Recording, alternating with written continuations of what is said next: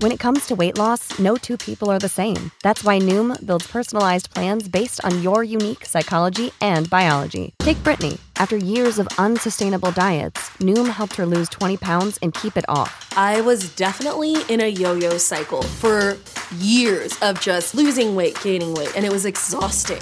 And Stephanie. She's a former D1 athlete who knew she couldn't outtrain her diet, and she lost 38 pounds. My relationship to food before Noom was never consistent. And Evan, he can't stand salads, but he still lost 50 pounds with Noom. I never really was a salad guy. That's just not who I am. Even through the pickiness, Noom taught me that building better habits builds a healthier lifestyle. I'm not doing this to get to a number. I'm doing this to feel better. Get your personalized plan today at Noom.com.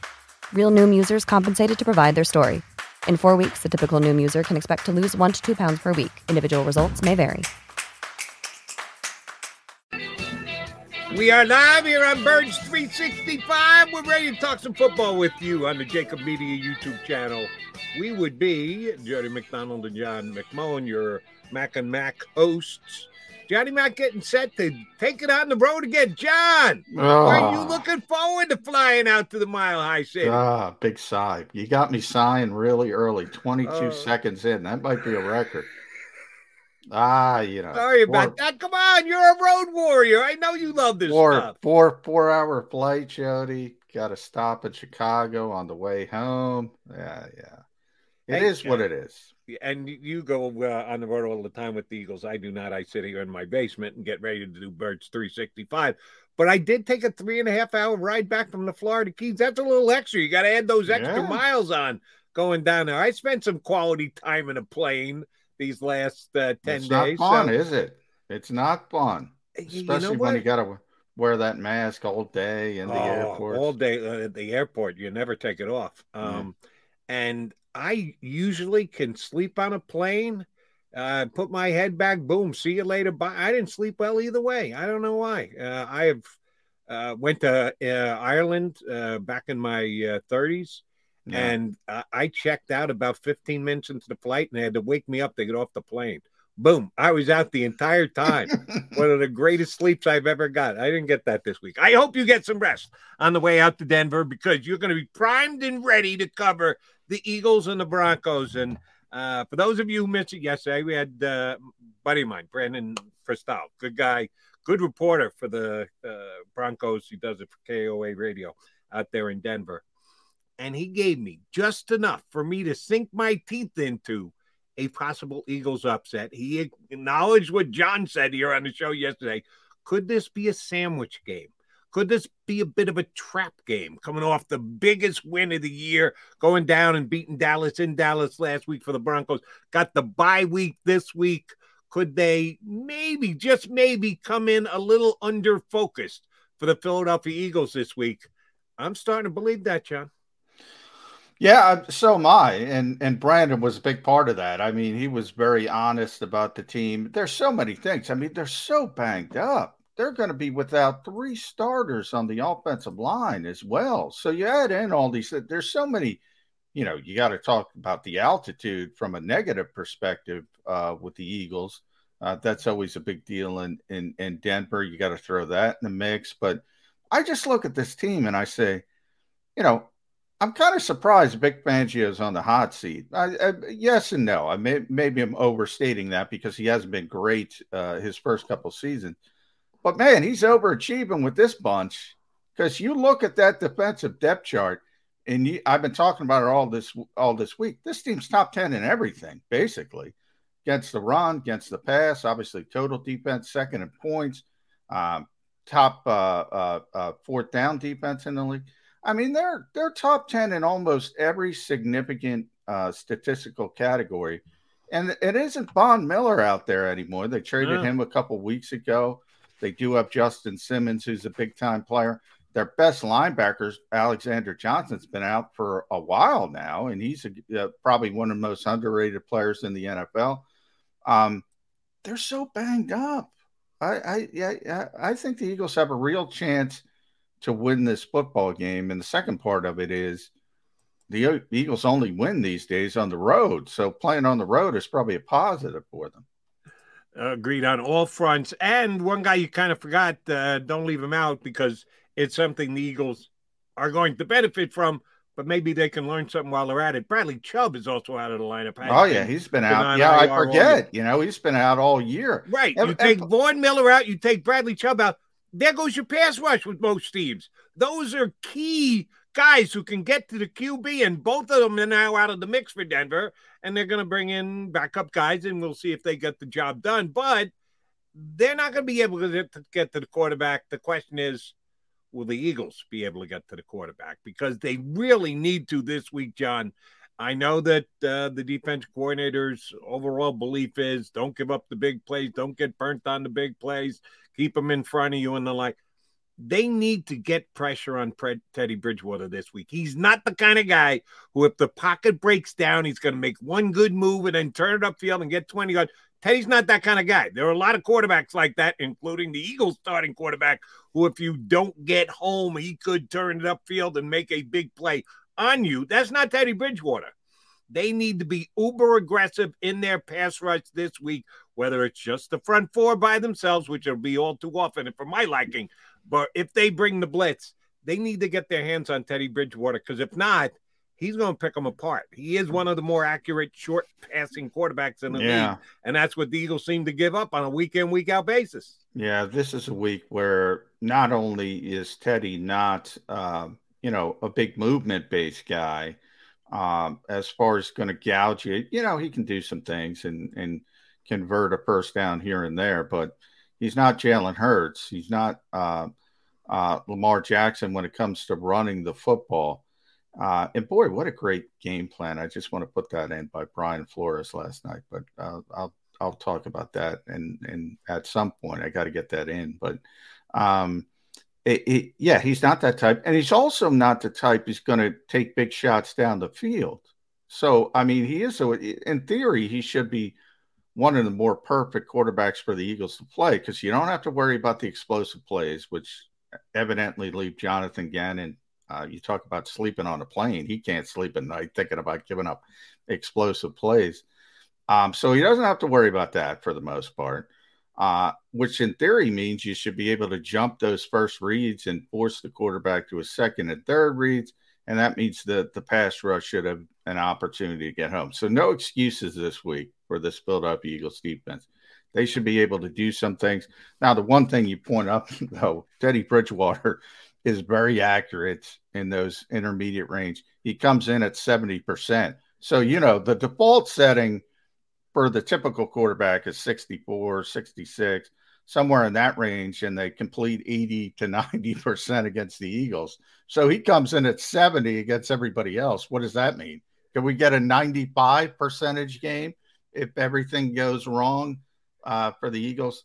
Now they got to take that first read away. They have to. That's the goal of this defense. Right. And we talked about it yesterday here on the show, and you said getting that first read out of the mix is oftentimes on a linebacker, that the linebacker's got to be able to get outside quickly, and if it's a slant and if it's going to be a quick hitter, get their hand into the mix and the like. I don't know if that's possible with this linebacking core. I'm putting it on the corners. Really is. Other teams do it differently. I think you have to put your faith in Steven Nelson and Darius Slay and say, get up and get in their jocks. And if we do, we're going to have faith in our safeties. They seem to be in love with Marcus Epps these days. He's playing almost single. He's playing winning football. Marcus Epps. Okay, well, terminology. Let's see if he can play winning football again this week. I don't even know if he's going to play that much, because Rodney McLeod was back at practice. Anthony Harris is healthy, so unless they play a lot of big nickel, and Avonte Maddox is back at practice, he says he's going to play. So from an injury standpoint, again, we go back to that. The Eagles are trending in a positive direction. Meanwhile, Patrick Surtain, who we talked about a lot at draft time, he's on the injury report now. He didn't practice Wednesday or Thursday. Baron Browning, a guy we talked about yesterday, who's the backup linebacker to begin with and has been playing well. They added him to the injury report. He didn't practice.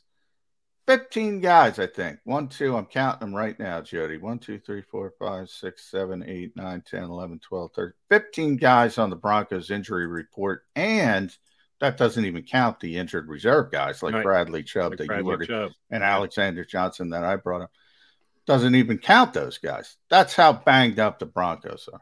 They are. And yesterday was good news from an injury report perspective for the Eagles because they had a bunch of guys who didn't practice the day before that came back and either were partial participants and or full goes in practice. They did not have anyone miss yesterday's practice. Everyone did a little something, and we conjectured and basically knew that a lot of that had to do with veteran guys just getting quote-unquote rest days and downtime. It wasn't something that weren't going to be able to come back from or play with.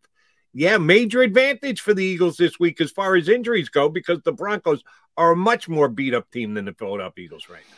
Yeah, and a little other curveball throw in the mix. The Broncos, this is their last game before their bye week, and we kind of talked about that a little bit. And you have a lot of young players playing, having a little bit of success. They might be looking at it like, oh, we get a breather after this game against a poor Eagles team, and that's where that sandwich game, that little trap game comes into it. Perhaps, or we could be overthinking everything.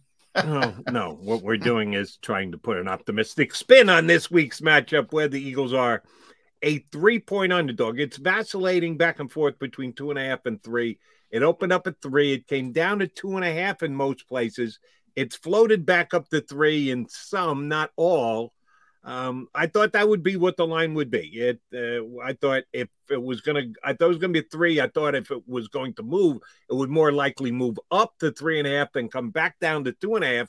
But that's about what it is. It's a 3-point game because it's in Denver, even though you noted earlier, and it's been the case all year. Eagles, better road team than home team. They can't find a way to win a home game, but they have gotten all 3 of their wins on the road so far this year. Denver used to be, and I'll say it this way, used to be one of the toughest places to play in the National Football League. If you look at it through years and years and years, it's a raucous crowd. It is mile high. It's an adjustment for the players and or either the traveling fans who go out there. And we know Eagle fans travel very well, and Denver's not a bad place to go. It's a cool town. My daughter went out there earlier this year for a Jet game, as a matter of fact. Said she had a great time. So there'll be some Eagle fans in the stand, but everybody has got to get adjusted to the altitude out there. It has been one of the tougher places to play, but a lot of that has to do with the quality of the Denver team. And I think this one's solid. I think it's okay. I don't think it's anything special. And they did trade their best player, Von Miller. Yeah, I think he's their best player. I think Fangio is a great defensive coordinator, but not a great head coach. That's exactly where I think the line should be, about a 3-point favoritism for the Broncos, which means it's a pick-em game. And if home field advantage doesn't play into it, John, Eagles got every shot in the world to win this game. Yeah, you would think. I mean, I haven't been there in a while. I do know they like to play the mental games in Denver, or they used to. They had, I assume it's still there. They have a sign outside the visiting locker room that says basically, elevation is whatever, 5,280 feet, I think is mile high. Above sea level, attitude sickness is real. To get in the heads of the opponents. They've been doing that for years. On the scoreboard, when a player's got the oxygen on them, they show it to the fans and they kind of erupt. They want to get their fans hyped up by saying the other team's tired. So they like to play those mental tricks. And it is, you mentioned, and the Eagles are, the Eagles fan base is one of the best traveling fan bases in the NFL. No question about that. But Denver's not the easiest place to get those tickets. That's not one place where you can take over. It's not what it once was, as you mentioned, Jody, but it's not the easiest place to take over. All right, Johnny Mac, I got a key question for you. Will you be able to recognize Mac McCain from the press box? Sure, because I'll look at what number he is, but I'm pretty sure. Actually, I'm not. I mean, Mac just got back, so I assume he's not going to be active for the game. But they have so many injured players, maybe he's got to be active for the game. Who knows? But yeah, I mean, luckily we have jersey numbers. Do you believe that was one of those, let's see how much information we can get out of them pickups? This has been an ongoing thing in the National Football League forever. Maybe because I grew up as a Jet fan, the whole Jet Patriot thing, they would go back and forth. Every single time the game would play, somebody would join the Jets or join the Patriots who was on the other team as short as 2 weeks prior, just to be able to get inside information and be able to help share in game plans and calls and stuff like that. Do you believe that was the case this week, or do you think the Broncos just like Mac McCain? I think the Broncos just like Mac McCain. Remember, they had him before. They had him throughout training camp. They wanted him on their practice squad. The Eagles were able to pick him up on waivers and had to put him on the regular season roster, and they needed a roster spot. The Eagles wanted him on the practice squad. So from that banding back and forth, I've talked to a lot of coaches over the years, Jody. That stuff is kind of overblown. Bringing in a player, especially a practice squad player, especially a position player. Maybe there's a little bit when it's a quarterback who kind of knows the whole offense and knows what everybody does. But when you're talking about a position player, I mean, they're so focused on their particular job. And, you can pick up the film and see what the Eagles are doing. I mean, Vic Fangio knows defensive football. He can watch a Jonathan Gannon tape and can figure out what's going on, without help from Mac McCain. All right, so Mac McCain not going to get Spy of the Year award. We'll see if they have the Eagles mapped out ahead of time. They'll probably not let on to it after the fact, but I have faith McMullen will ask that question in the post-game interview. They'll say, who? Who? Mac who? What? I thought you were Mac. Don't you work with Mac back in Philadelphia? You might get Mac confused on the show. Mac, and Mac. We should work on that. Last thing, we got our boy Ed Game Day Kratz joining us shortly here on Birds 365. Good news from the Eagle injury report as you ran down. Most of the guys who missed on Wednesday were back yesterday, either partial practice or full go. Much better news on the Eagles injury front than the Bronco injury front. But there is one kind of miscommunication issue. Miles Sanders yesterday on social media put out that he was back, that he was looking forward to returning to the Philadelphia Eagles, but then the Eagles made no such roster moves or any announcements, or there wasn't any specific information on the return of Miles Sanders. Is there an issue here between Sanders and Eagles? Sometimes you got to play roster games, and they had just elevated Jordan Howard to the active roster and the like. Is there a possibility that Miles Sanders thinks he's ready to go and wants to get into the game against the Broncos? No, he didn't get back in time for practice, so they're going to hold him out this week. I don't fault or question the Eagles at all, but are we going to have an issue next week when Miles Sanders seems to think he's ready to go now and the Eagles have done nothing toward moving him back to the active roster? Yeah, I don't know what Miles was doing there. Miles is on injured reserve, so he's got to miss 3 games. He's not eligible to come off injured reserve until next week. So he couldn't play in this game even if it was healthy. My guess is he thinks he's ready, healthy, ready to go. And that was a signal that his 21-day practice window to come off injured reserve will be started next week. So that's my guess of what he was trying to say, that he's ready to go. And remember, that practice window doesn't have to be 20. You just have 21 days. So right. You can activate him Wednesday of next week if you wanted to on a 53-man roster. My guess is he'll be back next week, and that was an indication of that. But he wasn't eligible to come back this week. So Miles jumping the gun a little bit because he's excited because he thinks he's good to go. It'll be interesting to see the way it shakes out. Speculation at this point doesn't really do us any good because we got to see what the 2 guys do in the backfield. I should say the 3 guys do in the backfield this week, but they may have some tough decision-making ahead of them. I have to hope that's the case, Eagle fan, because if that is part of why the Eagles win this week, because they run the ball effectively. And it's one of those problems you don't mind having. It takes a little work, but it could be because the Eagles are coming off their 3rd straight consecutive game of running the ball effectively. All right, he's John McMullen. I'm Jody McDonald. You're Mac and Mac, Birds 365 guys. let's add a third follically challenged individual. Our buddy Ed Kratz, who hops on a lot of Fridays for us. We call him Game Day Kratz. We'll hop aboard next and get his take on the Broncos and Eagles on Sunday here on Birds 365.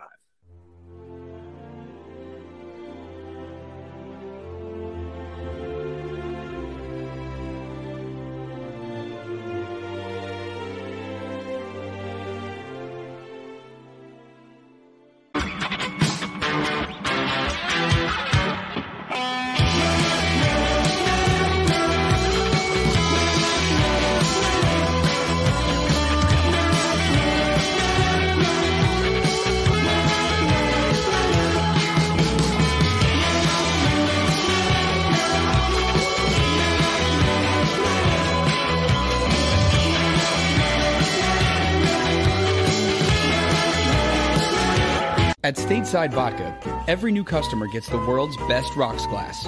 Free.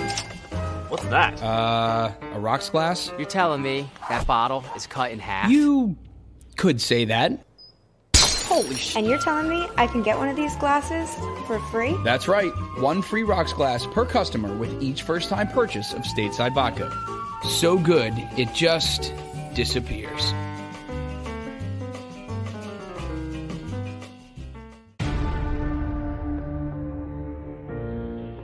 When it comes to the fight against insurance companies, large corporations, and the healthcare industry, injured victims are always the underdog. But that doesn't worry us. At Messa & Associates, we're an injury law firm from Philadelphia, and we come to fight. Our clients know that they've got representation with a chip on its shoulder, and it's the same chip that makes Philly the toughest city in the country. Call 215-568-3500 or visit us online at messalaw.com. Messa & Associates, the toughest injury firm in Philadelphia. Basketball is part of how we grew up in this city. And every morning, IBEW Local 98 members take their best shot building this city, rescuing our community from decay, and inspiring the young men and women of the region to take pride in who we are, like the Hawks who will never die. Local 98 members love tradition. John Doherty, business manager of Local 98, says it this way: the best way not to forget where you come from is to never leave. Go for the midnight dares. Go for the game. Go for the hits. Go for the fans. Go for the win. Go to Ocean Casino Resort. Book your trip at theoceanac.com. At Stateside Vodka, every new customer gets the world's best rocks glass. Free. You're telling me that bottle is cut in half? You could say that.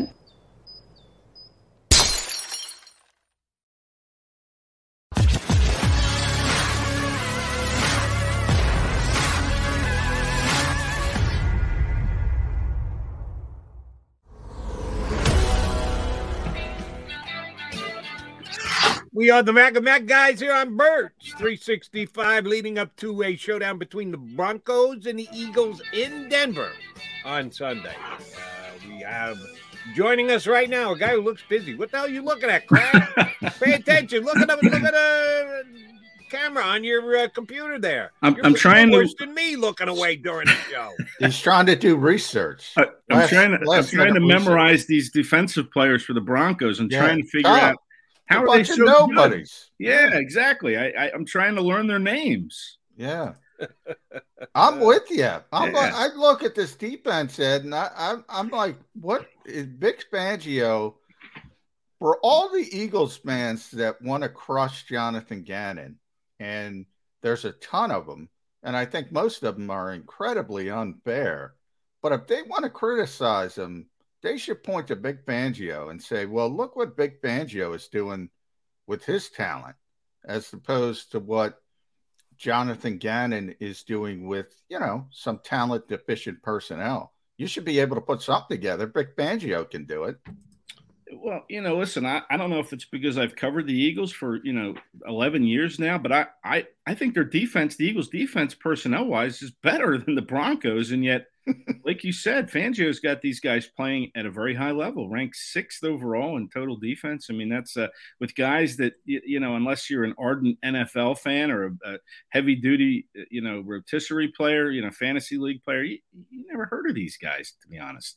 I haven't. Jody, have you? No. And by the way, fantasy players don't know individual defenders. Yeah, they know the offensive skill position players. You just know the defense overall. And yes, this Denver defense has been tremendously impressive while not only having guys hurt, and John was just running down some of the injuries they have, but they're subtracting them themselves. They trade Von Miller right in the middle of being in a playoff run. They say, no, we don't need a potential Hall of Famer playing on our defensive line anymore. We'll ship him out for a couple of draft picks.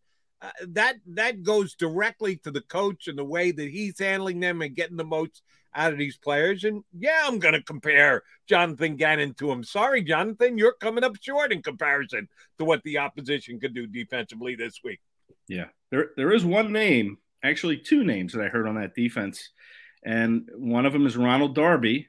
The started Super Bowl 52, with the Eagles at cornerback. He's there. Only 27 years old. He feels like he's been in the league for 15 years, this guy. I don't know if it's just me or what, but feels like he's been around a lot longer. And then Patrick Surtain, the other cornerback who, the Eagles probably would have drafted if Denver had not taken him at number 9. I know the Eagles were really high on Patrick Surtain, but those are the only 2 guys. Maybe Justin Simmons, I think, he's a good player. Justin Simmons is a good player. But again, if I have to reach into the deep recesses of my brain to remember, oh, yeah, Justin Simmons, I've heard of him, but those are the only guys. Yeah, and Kareem Jackson's been around for a while. They're pretty good at safety. You mentioned Surtain, and I'm with you. I think the Eagles might have drafted him or J.C. Horn if those guys dropped. He's out. He hasn't practiced this week with a knee injury. So add him to the list. And then we had Brandon Cristal on the show, who covers the Broncos from Denver, from their flagship radio station. One of the guys who, I brought up, people don't know this name, Alexander Johnson. He's the Broncos' best linebacker. He might be the most underrated linebacker of the NFL. He's out. And Baron Browning replaced him. And he's playing well for a rookie, and now he's banged up and might not play. I mean, this is an opportunity for the Eagles to go in here and steal a game. And we know it. They can't win at home. They only win on the road. So why not? Talk me out of it. Well, here's one of my concerns, and I have a few, but one of them is unless they move that stadium closer to sea level, that thin air for a team that, how we all kind of said they didn't do a whole lot of practicing in the summer and, they were kind of not on the field a lot, and we talked to Landon Dickerson on, I guess it was Thursday. And after a 45-minute walkthrough, this guy was sweating like crazy. He was drenched. And I'm thinking, 45 minutes in the bubble. Come on, Landon's a big guy. Come on. Yeah, I know, but what are you going to do when you're in the thin air? I don't think the University of Alabama players have ever played in Colorado, to be honest. They're SEC all the way, and I don't think they're playing the Buffaloes or Colorado State or any of those schools. So, this thin air thing, I think, is going to be a real challenge for the Eagles. And another thing that concerns me is this running game is okay. Maybe the defense we haven't heard much about, and these guys, even though they're playing very good, but I love the 2 running backs they have in Melvin Gordon, and I love Javonte Williams. He was one of my favorite players coming out of the draft, and I had him mocked to the Eagles in a couple mock drafts, and that was probably more wishful thinking, I guess, that they would take him. But man, I loved him coming out of North Carolina. And these 2 running backs, if the Broncos play their cards right, I would just come out and I would just run up tempo, try to wear this defense down at altitude and take advantage of the Eagles that way and keep the Eagles offense off the field from possibly exploiting a defense that we don't know a whole lot about. Let me take that a step further on their running game, and I'm with you. I like their 1-2 punch. Melvin Gordon is a guy who's always had, unfortunately, a nose for the end zone. It's never a good thing when you're going up against a guy and he's got a nose for the end zone. He has the ability to score touchdowns, and Williams is a breakaway type player. The Eagles defense is actually rated fairly well against the run, but it's one of those chicken and egg type deals. Are the Eagles good against the run? Other teams don't run for that many yards against them. Well, why? Because they can pass for 80% completion. Why wouldn't you throw it as often as you can if you can complete 80% of your passes? How would you say, as of right now, the Eagles defense is playing against the run if Denver comes out with the mindset you suggested? We're just going to run it down their throats until they stop us. Well, it's a run defense, Jody, that's played better recently. But you remember some of the early games where, they were getting gashed in the running game quite a bit. The Cowboys ran against them. The Falcons ran pretty well against them, at least early on. But, I think they're 20th against the run now, but they were down near the bottom with the Chargers and the Raiders and the Lions of the world in run defense. But it's come up a little bit. And maybe that coincides with the, insertion of TJ Edwards at linebacker, at the middle linebacker spot. He's kind of been a vacuum cleaner with these tackles. I think he's made 25 of them in the last 2 weeks. So I think it is a little bit better.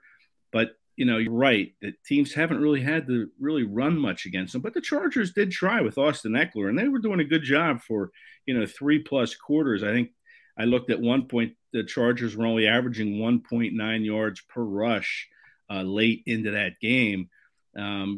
So it is playing better. But I just think when you're dealing with this two-headed monster that the Broncos have, and then you mix Teddy Bridgewater in there, who's looking at his AFC West brethren quarterbacks and saying, man, these guys threw for 80% plus against the Eagles. Derek Carr threw for 90%.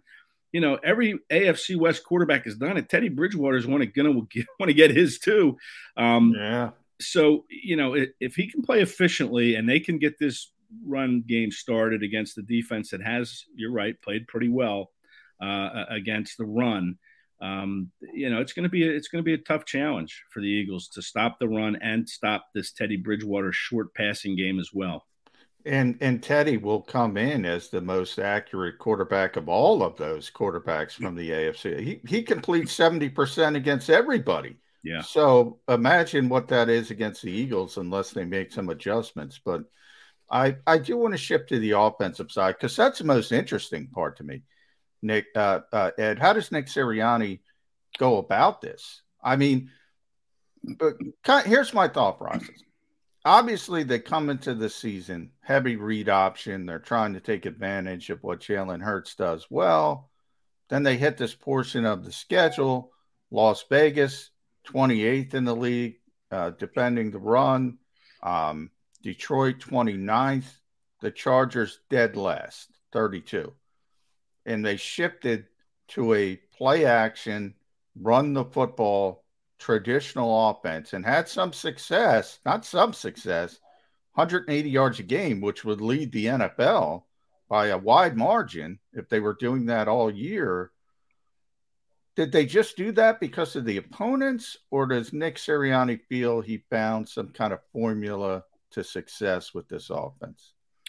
Well, I wonder about that because if you look at those teams that they had success running against the last 2 weeks. The Lions were shorthanded at cornerback and they didn't want to throw. And the Chargers, I think, were without their two top cornerbacks as well. So yet they elected to run, I think he's found this formula with the running game, and Jordan Howard has really sparked this running game, in my opinion. He hits that hole hard. That's what they want. He doesn't dance around looking for holes that may not be there and then scoot outside like another running back who's still in the injured reserve. Howard hits the hole, and if the hole's not there, he's going to just pound into you anyway and just knock you forward and get what he can get. He has changed the dynamic for sure. But what it says to me is, has Sirianni kind of realized that, okay, Jalen Hurts is a little bit limited. Okay, we've seen them try to let him do 87 or 90% of the offense. Let's take a little bit off his plate and let's not let him throw as much, and let's try to run the ball. I don't know if that speaks to Jalen Hurts and what they feel about him in these last couple of weeks, if they feel like we can't let him control every aspect of this offense because it's just not working, or if it's been the defenses, the run defenses in particular, of these teams that they've played. I guess we're going to find out on Sunday how they feel a little bit about Hurts, because I think the Eagles are going to have to throw the ball a little bit more than they have in recent weeks. I mean, when your quarterback's only throwing 14 times in Detroit and 17 times against the Chargers, and you're 1-1 in those games, I just think you're going to have to use Hurts a little more in the passing game. It's ironic because the Eagles spent 2 first-round picks the last 2 years on wide receiver. Yeah. Now here they are, all of a sudden they're a running team with a veteran who was on the practice squad to start the year. So it's interesting, but we're going to see, I think, as Sunday starts and then as the season goes on over the final 7 games after Sunday, how they feel about Hurts and what they allow him to do on the offensive side of the ball, whether it's defense that dictates it, the opposing defense, or whether it's how they feel about Hurts. We're going to find out, I think. And I was going to go there next about the now new balance of the Eagles offense, leaning much more heavily on the run. If they need to, if the defense helps dictate that they got to throw the ball more this weekend, certainly it's going to be a heavy dose of Devonta Smith, who, oh, by the way, got the best Pro Football Focus grade of any wide receiver in the National Football League last week. That tells you how quickly that young man is coming along.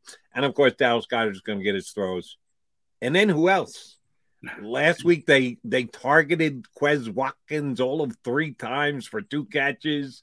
All of a sudden, the backs out of the backfield passing game is kind of gone by the wayside. If they don't have Kenny Gainwell in there, doesn't look like they want to throw it to Howard at all. They just hand it off to him. Right. If they do need to throw it more, who's Jalen Hurts going to try and throw it to? Well, it's going to be number 6, Devonta Smith. He's option number 1, probably option number 2 and 3. I mean, let's face it, they want to get him the football, and at the expense of the others, which, I don't think that's a very good way to run an offense. I think you want to be a little more diverse, and you don't want teams to be able to say, okay, let's load up to stop Smith and let someone else beat us.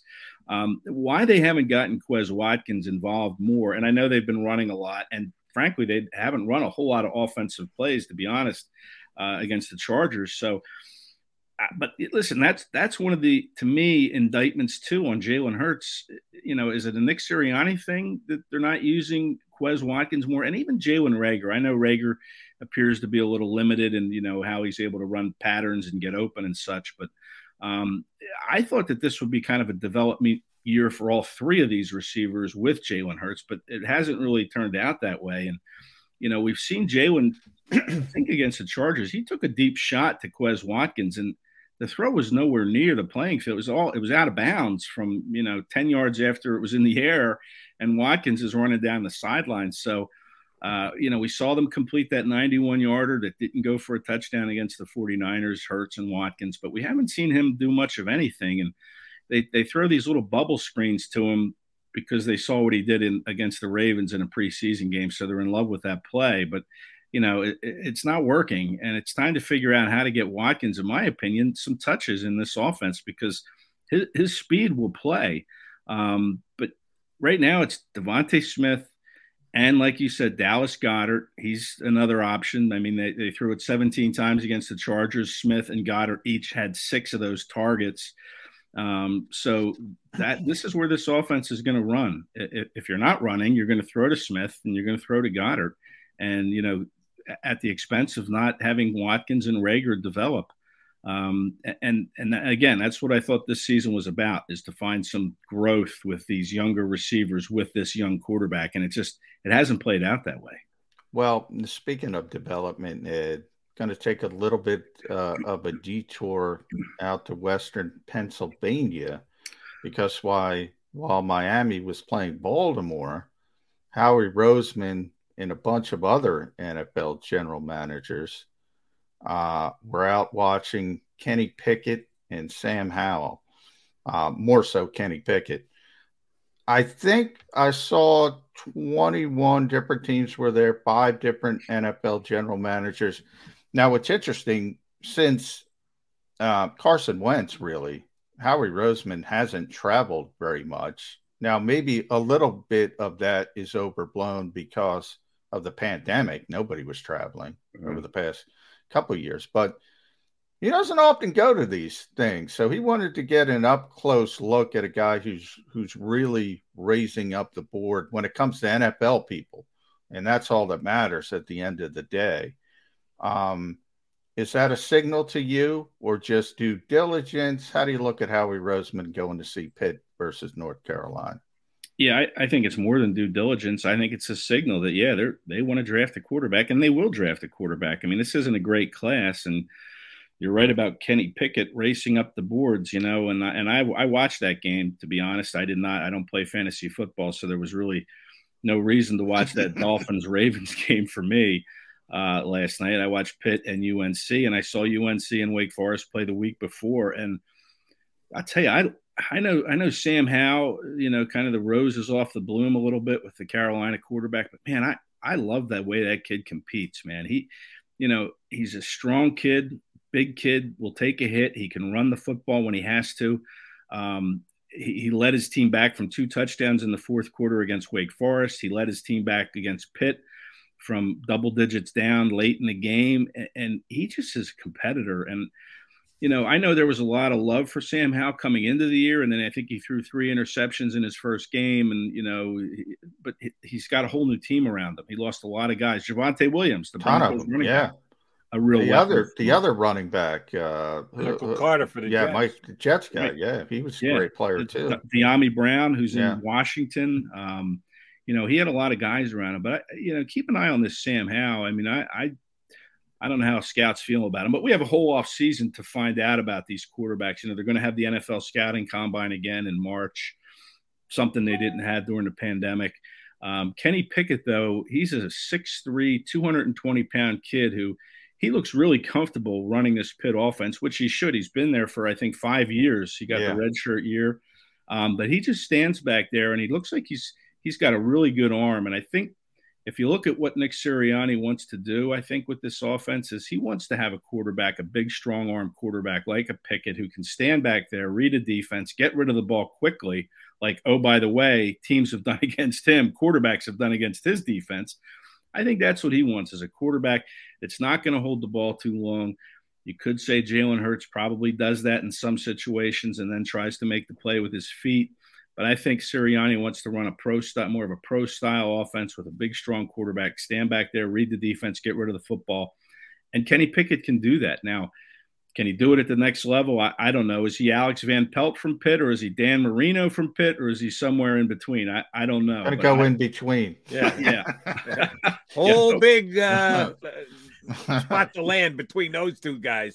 And I agree with you. Both of them look good last night. Howell looked better than he has been, but Pickett certainly is the preferable of the two guys right now. He's got the bigger arm for darn sure. And yes, you're right. Carolina came back from trailing in the game, but Pittsburgh actually won it when Pickett had the chance to go down and get a touchdown in overtime. What did he do? He went down and got a touchdown in overtime. So give the kid credit for what he did. But let's bring it back to Jalen Hurts, who will be the guy under center for the Eagles this week. Yeah, only 14 attempts in Detroit, only 17 last week. It should make him more accurate, and the guys should be more wide open. They should get a little bit more separation because the Eagles have been effective running the ball. You can't cheat. You can't specifically put the back guys on wide receivers and have double coverage and the like. Have you seen an improvement with Jalen Hurts' accuracy over the last couple of weeks? I know he missed a couple of passes, but he also made a couple of real nice passes to Devontae Smith. Do you see a progression? Maybe not enough of a progression, but it's at least trending in the right direction with Jalen Hurts for you. Okay, I'll give you that. I think it is trending in the right direction. He did make some really nice throws to Smith. The one sideline pass, from deep in his own end, he really threw a nice ball there. But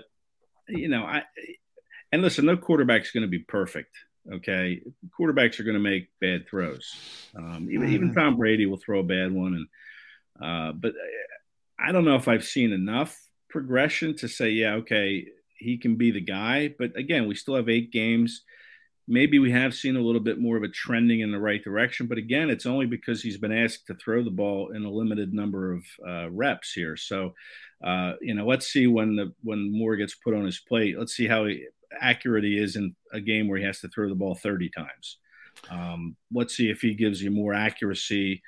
28 accurate throws versus 2. That's just kind of a loose analogy there. But I'd like to see a little bit more accuracy from Hurts. I mean, we saw some of it against the Chargers, and it was great to see. But I need to see a little bit more from Jalen Hurts in that area, I think, because I haven't seen a whole lot of progression from him in other areas. There's nothing you can point to after 8 weeks and say, yeah, he's better at doing that than he was in week 1. And I think that's why Howie Roseman turned up in Pittsburgh last night to watch Kenny Pickett and Sam Howell play.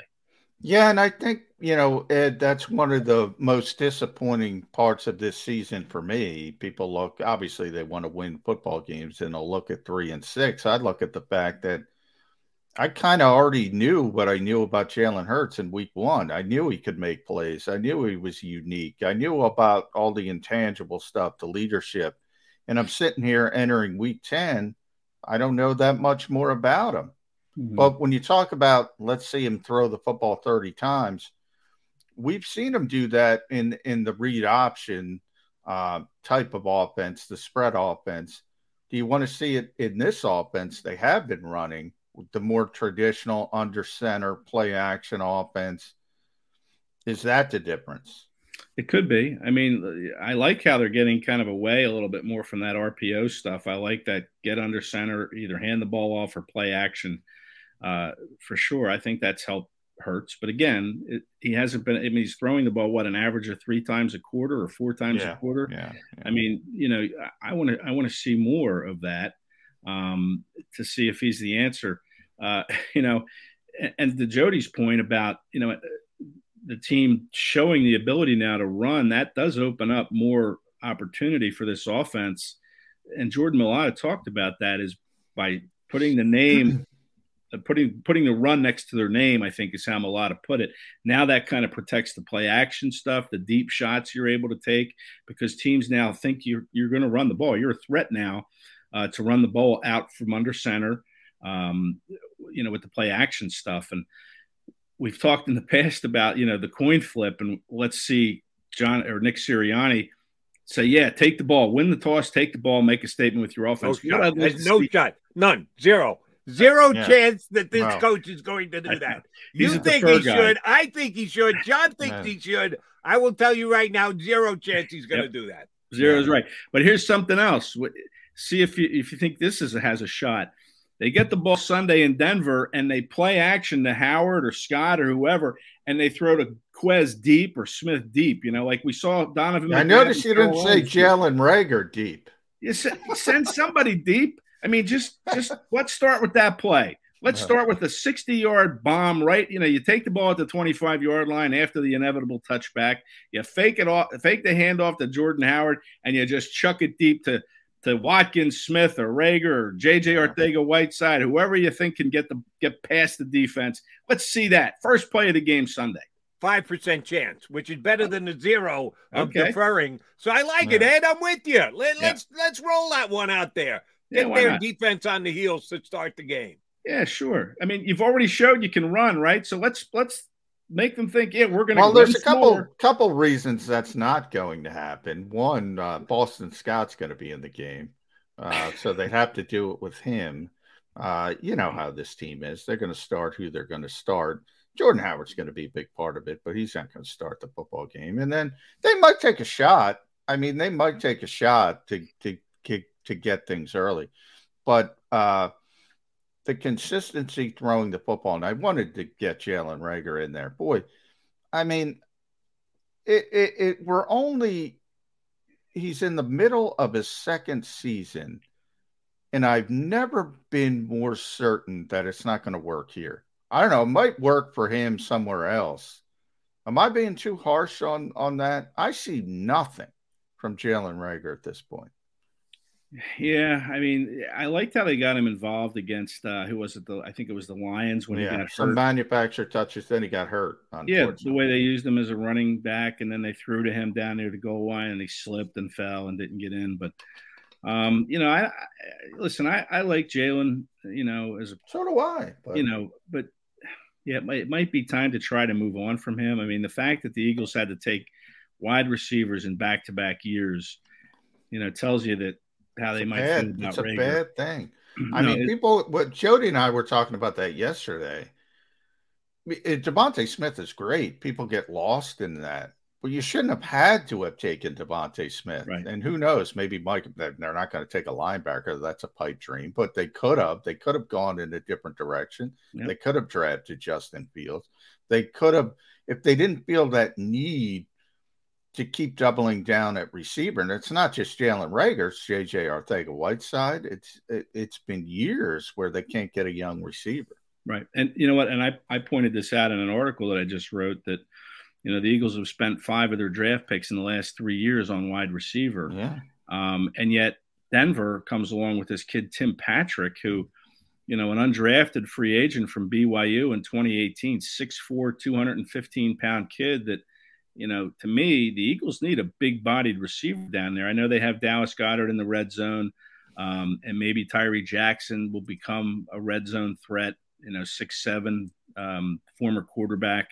We'll see. But, here come the Broncos with an undrafted kid in Patrick, and Patrick's really good. I mean, he's caught almost 1,800 yards worth of balls these last 4 years. He's having a real nice season this year, over 500 yards receiving, 15-yard per catch average. I mean, to be honest, I never heard of him. And again, I don't play fantasy football, but until this game this week, when you start to research Denver, you see Tim Patrick, you're like, who the heck? And he's big. Yeah, he's numbers, and you learn more about him. And it's like, boy, can't the Eagles find somebody like that? You're not spending a draft pick, this high draft collateral that they've spent these last 3 years. Can't develop guys. Yeah, it's puzzling, to be honest. All right, let me put this to you guys, and John and I touched on this briefly yesterday. I give Howie Roseman credit for taking Devonta Smith when he did the way that he did this year. They could have, all right, Jalen Reagor didn't quite work out. New offense, new coach. We'll show that he deserved to be that first-round pick. No, they knew that there was a possibility. Oops, we made a mistake with Jalen Reagor. We've got to correct that. We've got to add to it. They went and got Devonta Smith. So far, so good. So I actually put that as a check mark and a good thing in the Howie Roseman column. They still need help at wide receiver. Yes, they do. Quez hasn't developed, and we've got a half a year to go, I know, but it can't be Devonta Smith and 4 guys named Frank for the next 2 years here. So they need an upgrade at that position. Free agency this upcoming offseason. We've had some serious split decisions at the wide receiver position. DeAndre Hopkins has done a great job upgrading the Arizona Cardinals, and they're a Super Bowl contender. Certainly look at what's happened in Buffalo, adding the star wide receiver they got from Minnesota. But we've had a couple of downside guys, too, one of which signed yesterday with the Rams. You think the Browns would like the OBJ trade back? What they gave up to get him and what he didn't do for them. We've had a couple of wide receiver busts over the last couple of years. Will Howie Roseman, we always talk about whether a position in the NFL merits being paid highly. Running back at one time is no more. Nobody wants to pay running backs anymore. Should the Eagles pay a wide receiver big bucks this offseason? Davante Adams could potentially be on the open market. Now, you're going to have to pay him a whole lot of money to get him to come here. Should the Eagles aggressively pursue a wide receiver in free agency this offseason? Gosh, it is so weird that we're still talking about this after what we just talked about was how many times they've tried to draft a wide receiver, and for some reason developmental seems to keep coming up. Is why can't they develop him? You hire a wide receiver coach to be your head coach, and it hasn't worked out for Reagor and even Watkins. They're just not going to these guys. Davante Adams would be awesome. Sure, bring him in, back up Lurie's truck, and give him what he wants. But I'm not sure they're going to do that just because they have spent so many resources in the draft. I mean, Michael Gallup, I think, is a free agent from the Cowboys. Maybe you can get him for a little less than you could get like a Davante Adams. Maybe try to shop in that second tier market of receivers. Tim Patrick, I think this is his 4th year in the league. He came in 2018. I think he's probably due for a new contract. He's probably a free agent. Look at Tim Patrick, because that's what they need. They thought they had it in Travis Fulgham, that big-bodied guy, but for whatever reason, Fulgham didn't work out. But, Arcega-Whiteside hasn't worked out. He was a big-body guy. That's to me what they need is somebody in the red zone. Now they've done a good job, the Eagles, of scoring touchdowns. They've been great in the red zone, but that's because of Jalen Hurts in the running game more than anything else. That's right. But yeah, what Jody's thought, I mean, Devontae Adams is great. And I would want Devontae Adams teamed up with Devontae Smith when I get the 4,000-yard throw. When I get the guy capable of slinging the football all over the field, that's when I want to go in that direction. Until the Eagles get that, I think ultimately would be disappointment because you need a vehicle to get them the football consistently. But I do want to shift back to the Broncos, Ed. Get you on record. And by the way, everybody read our preview stuff, Ed and I, at eaglemaven.com, or if you want the more difficult route, si.com/NFL/Eagles. Who's going to win this football game? Eagles, Broncos, get you on record. Yeah, well, listen, I and I'm glad Jody wasn't on the show last week to give me grief about this because I picked the Lions to beat the Eagles 2 weeks ago, and boy was I. You were not alone, Ed. There were others. I know there were others that went down that road. You did not go there just by yourself. Thanks, Jody. I appreciate that. But I picked the Chargers last week, and my philosophy right now is I pick against the Eagles and I'm picking against them again. I just think this thin air, and I touched on it at the start of the show. I think it's going to play a factor with this defense. I think it's going to wear down. And I think that running game is going to make a dent in that defense. And I think Teddy Bridgewater is one of those quarterbacks that, again, is capable of completing 80% of the throws. So unless Gannon can adjust and take away time and space, I'd like to see him play more of a dime defense. He's got all the cornerbacks in the world now to do it. We're not a dime defense right now, Ed. We're not a dime defense. Well, I don't get it. I mean, they brought in Tagow and Kerry Vincent. They have Zach McPherson. Let's use some of these guys instead of inactivating 4 of them on game day. I mean, come on, throw them in there. Let's play some dime. Take away time and space. But it's not going to happen. So, listen, to answer your question, I'm going to pick the Denver Broncos 28-20 in this game. Wow. Despite having their pocket picked with Mac McCain, I think they're going to be able to defend the wide. I'm predicting the under 80% for Teddy Bridgewater. Wow, bold. That is bold, Jody. That's a major thumbs up prediction. Ed, always a pleasure, buddy. Appreciate you hopping on board. Are you going Denver too? Are you out to the Mile High City? Yep, I'm saving my energy today to jump a couple time zones and head to Denver in the morning. Those time zones. So. Have a safe trip, both. Thanks, guys. Appreciate it. Ed Kracz from Sports Illustrated here with us on Birds 365. All right, the Mac and Mac guy's coming back. We got Michael. We believe his middle name is Brandon. Oh, we should ask Kratz. Is Kratz's middle name Brandon? We've already had 2 Brandons on this week. We need a third. I don't think it's Ed Brandon Kratz, but it might be Michael Brandon K. who's going to join us. I don't think we're going to get either, Jody, but who knows? I don't know. Yeah, I was hoping for a third Brandon, but Michael K is going to join us next hour. We'll come back. Johnny Mac and I will continue to break down the Eagles and the Broncos for you right here on Birds 365.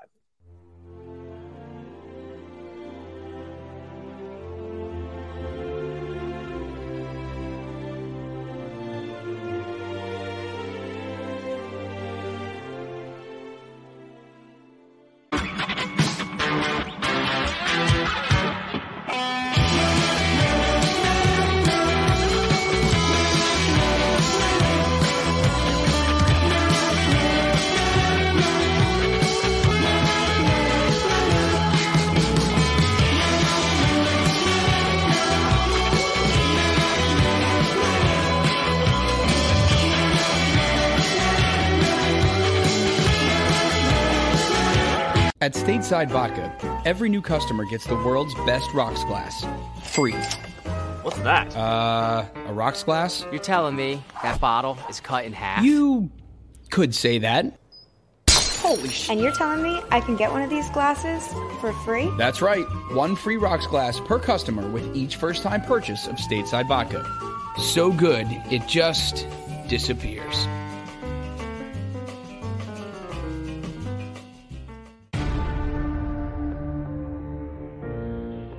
When it comes to the fight against insurance companies, large corporations, and the healthcare industry, injured victims are always the underdog.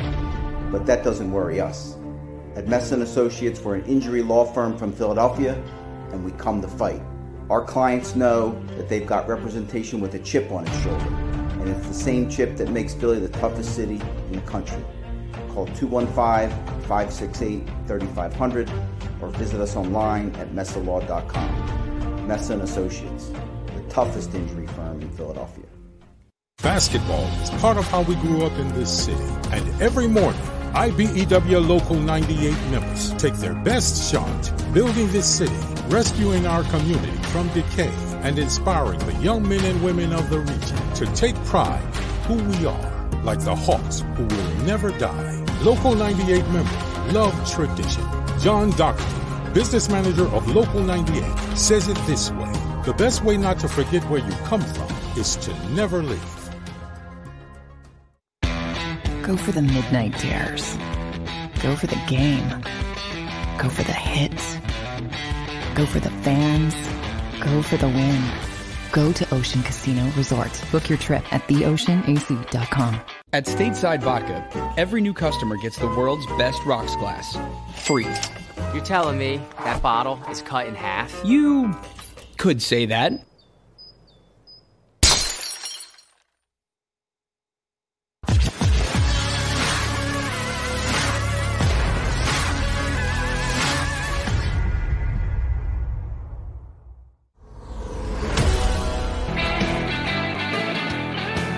Thanks for tuning in on this Football Friday here on Birds 365. You got Mac and Mac, Jody McDonald, John McMullen, leading into a Broncos-Eagles battle in Denver. Both McMullen and Kratz. You think Michael, don't call me Brandon Kay, is heading out too, Johnny, when we get him up here? Yeah, Mike will be out there, and Chris Franklin. They always travel, those guys. Now, when you guys go, same hotel, or most of the Eagle media guys in the same hotel? Do you guys stay in touch and get together? All over the place. Everybody's got different points with most people stay in Marriott's because of the points, and you accumulate and get free nights and whatnot. Everybody's on different. Occasionally, there's a bunch of us on the same flight because there's only a limited amount of flights, but it's hit and miss with hotels. Okay. So there's no real get together Saturday night, strategize out of how to attack the press box. You guys don't have pregame meetings. Strategy between Mike and Chris, who work with the same outlets. But yeah. No. Yeah, and the same for you and Kratz. Do you guys ever come to blows on? Yeah, Ed and I are sometimes in the same hotel. Not this trip, though. You're in different hotels. Yeah, he's downtown. I am near the airport, which evidently is far away from downtown in Denver. Really? So you cab it or Uber or? Got to Uber it. Okay. You a big Uber guy? I use Uber. What's your definition of big Uber guy? I don't like using Uber. You have to use Uber, I would say. You get some wild people driving. Oof. I have both Lyft and Uber apps on my phone. I've never used either one of them. Well, why do you have them? Cluttering up your phone. Just in case. Okay. If you get caught, the car breaks down, you got to be able to get a ride somewhere. All right. I got it. I cover my backside, but I have never once gotten into it. I took it once, but somebody else was paying. They said, come on, we got in a car and went over. But I've never once used my app to pay for an Uber. It's a great app. It's a great app, and obviously they've made billions of dollars, so it's working out well. But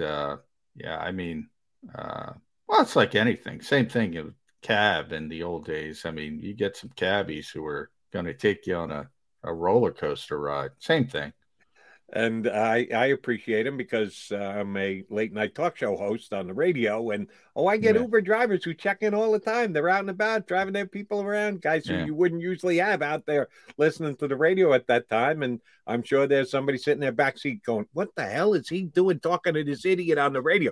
Just get me to point B. I need to get there now, buddy. Shut up and drive. Yeah. I'm guessing you shouldn't do that with people in the car, but who knows? Oh, I've had Yeah. people. I've heard people screaming in the background. Hey, no, left turn. Oh, okay, we got an Uber guy on the line. All right, let's get back to Broncos and Eagles. All right, Johnny Mac, here's where I want to ask you about. I guess it's quasi criticism of Nick Sirianni, because certainly I've been critical of him at times during this season. Last 2 weeks, big win over the Lions, tough loss last week to the Chargers, last second field goal. To me, that's completely on the defense. How you let the team go the length of the field, not only get into field goal position, but burn up the entire time on the clock. So yeah, that's the worst part of it. Yeah. I mean, everybody, it's so hard. You see it last night's game as an example. I mean, at one point you're like, what's going on here? There's more punts than points, and all of a sudden the fourth quarter, back and forth, back and forth, back and forth. It's weird how the NFL works that way, but when you tie a game, and I've called that pretty consistently, I think that was the best drive the Eagles have had all year. I thought that was a tremendous drive. And then you go back out on the field and you just not only let the other team go down the field, but you let them siphon every single second off the clock. That is just devastating. Truly was what happened with them against the Chargers on Sunday, and that's heavy in Jonathan Gannon, defensive coordinator's corner. But again, game's over and done. We checked the play sheet. You watched the entire game. You saw how it played itself out. 17 passes. Now, the week before was only 14 against the Lions, but you're up by 3 touchdowns. What are you going to do? You're going to try and run the ball to keep the clock moving, get the game the hell over and done with, get on a plane and take a win with you back to Philadelphia. I was actually a little bit more surprised, and yeah, I'll use this word, disappointed by only 17 passes this past week against the Chargers. I don't think Sirianni has found that perfect balanced number yet. This is not a critique. Oh, I critiqued them earlier in the year when they were throwing it way too much and completely just eschewing the run. Now I think the pendulum has swung a little bit too heavily in the other direction, and they're running a little bit too more because I know Jalen Hurts is what he is, but I think every quarterback who's ever played the game will tell you that rhythm is something they like and they need. And if you're only going to throw it 17 times, how much of a rhythm can a quarterback get into? So I think that Sirianni hasn't been perfect yet. He's been better the last couple of weeks. What we've seen him maybe leaning too heavily on the run is better than the run. Why would we run the football at all for the first 6 weeks of the season? He hasn't found that perfect mid-zone just yet. Do we blame Sirianni? Do we blame the quarterback? Do we blame, and this is the one that I'm kind of leaning toward, the defensive coordinator who can't get his team ever off the field, lets the other team march down the field, take their time, only so many plays in a game because they score, and the bend but don't break lends itself to their offense having the ball that much more. If the Eagles haven't found that perfect blend yet, who's most to blame? Yeah, well, I think you're right. I think it's a confluence of all the things. But if you're saying who's the most to blame, I would say the head coach, in the fact that if you're looking for balance, and by the way, I'm not even sure you want balance, but if that's your goal, yeah, I mean, he's the one in charge. He's the play caller. He can do some different things to put that in a better balance. You know, one of the cliches, one of the go-to cliches of Nick Sirianni, he's got a lot of them, but probably I would say the one he has used the absolute most is a wise man avoids all extremes. Well, at times he hasn't been all that wise, because the extreme was once early in the season when he was talking about how we regard, zone replays, read option plays as runs. But sometimes you don't run the ball. That convoluted explanation, which is true from a coach's perspective, but fans don't want to hear that. And then you shipped, when that portion of the schedule I mentioned started, Las Vegas, Detroit, Chargers, can't stop the run. That's why I'm so interested in this game, because Denver's number 6 in the run. So you can't say, oh, we're going to line up and run Jordan Howard. Well, you can.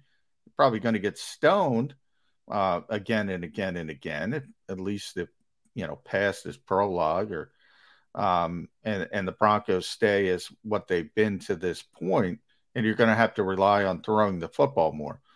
So, again, if you want balance, if that's your goal, the head coach has control over that, has the lever, because remember, as far as the defense, you're right. They stay on the field a lot. They can't get off the field. We've seen these long drives, and that's part of their strategy.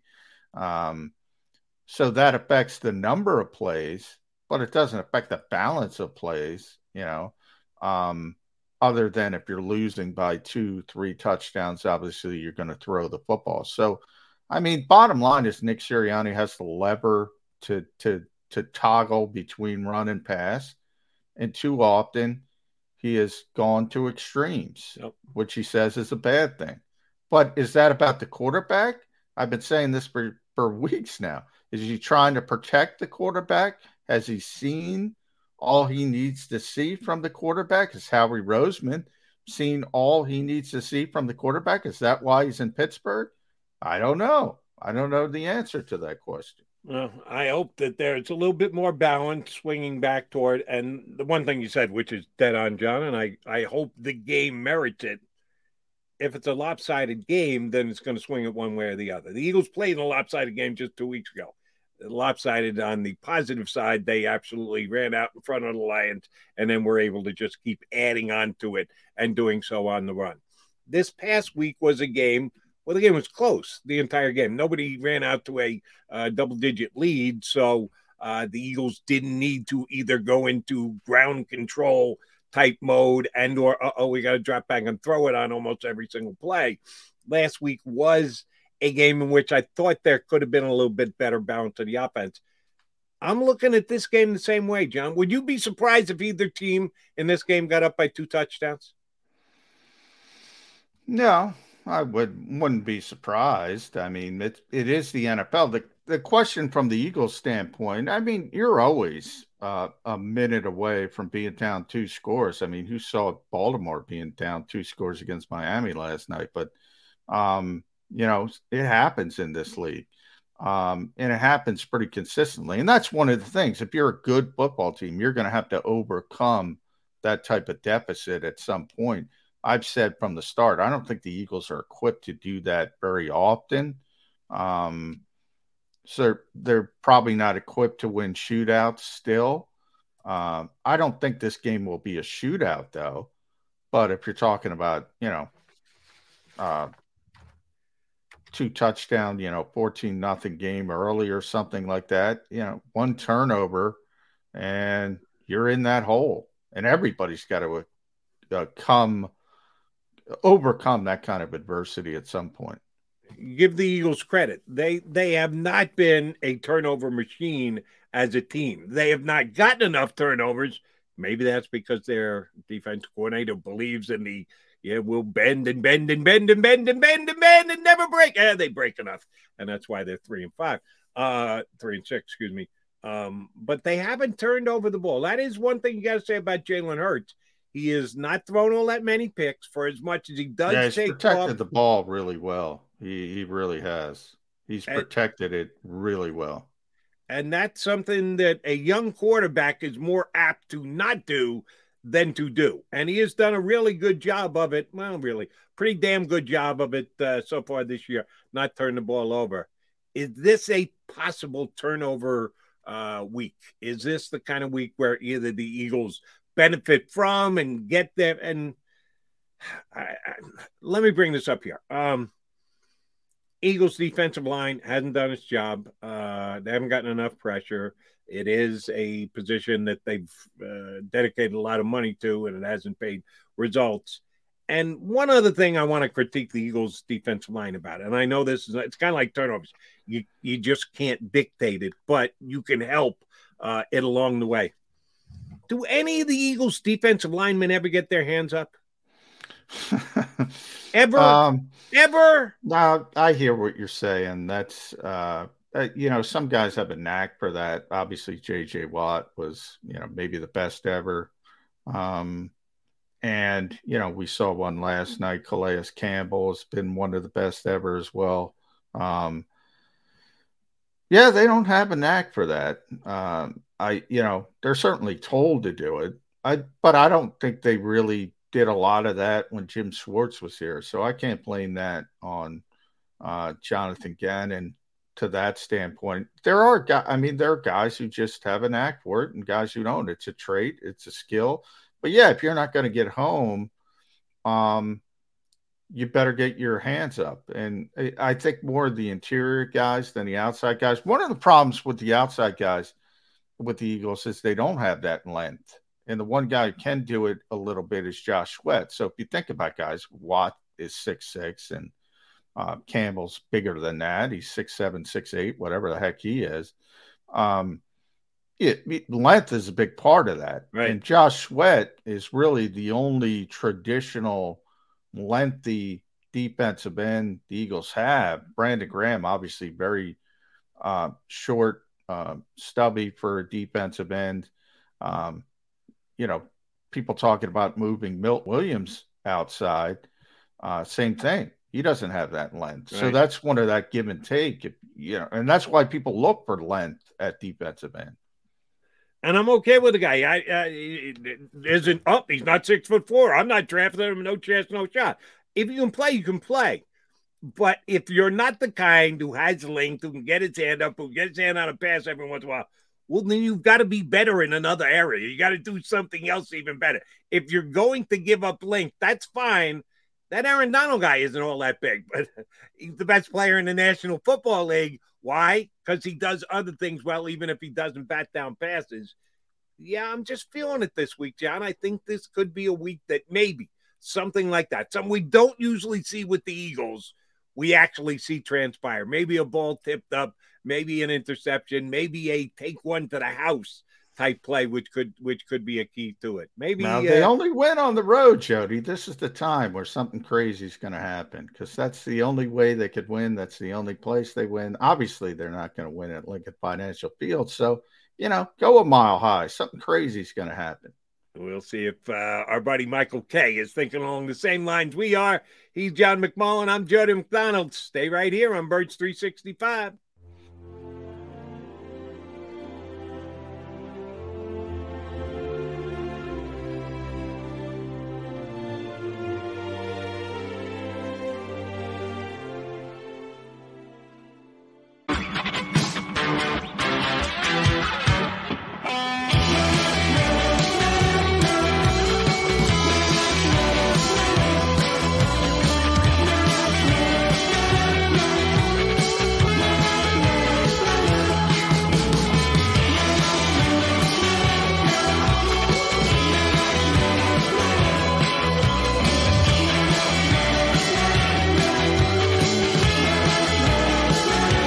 At Stateside Vodka, every new customer gets the world's best rocks glass, free.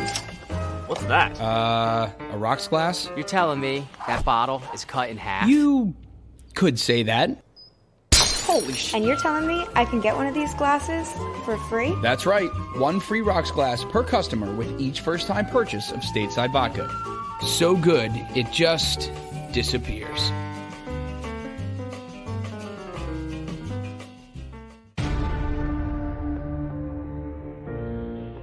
When it comes to the fight against insurance companies, large corporations, and the healthcare industry, injured victims are always the underdog. But that doesn't worry us. At Messa & Associates, we're an injury law firm from Philadelphia, and we come to fight. Our clients know that they've got representation with a chip on its shoulder, and it's the same chip that makes Philly the toughest city in the country. Call 215-568-3500 or visit us online at messalaw.com. Messa & Associates, the toughest injury firm in Philadelphia. Basketball is part of how we grew up in this city. And every morning, IBEW Local 98 members take their best shot building this city, rescuing our community from decay, and inspiring the young men and women of the region to take pride in who we are, like the Hawks who will never die. Local 98 members love tradition. John Doherty, business manager of Local 98, says it this way: the best way not to forget where you come from is to never leave. Go for the midnight dares. Go for the game. Go for the hits. Go for the fans. Go for the win. Go to Ocean Casino Resort. Book your trip at theoceanac.com. At Stateside Vodka, every new customer gets the world's best rocks glass, free. You're telling me that bottle is cut in half? You could say that.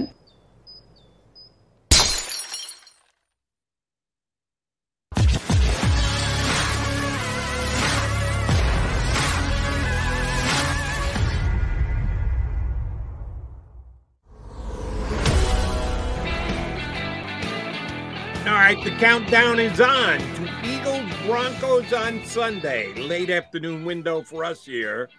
For these guys, it's going to be a 1 o'clock kickoff because they're going to be out there. Well, a 2 o'clock kickoff, I guess. 2:25, right? Yeah, the rare 2:25 kickoff, I think. Rocky Mountain time that both John McMullen, my right, partner. I haven't thought it through, to be honest with you. I'm not there yet. I just checked into a flight, and I've got 2 middle seats. Uh-oh. Oh, oof. And then I saw the Stateside Vodka ad, and I'm like, John, you got to bring me some of that.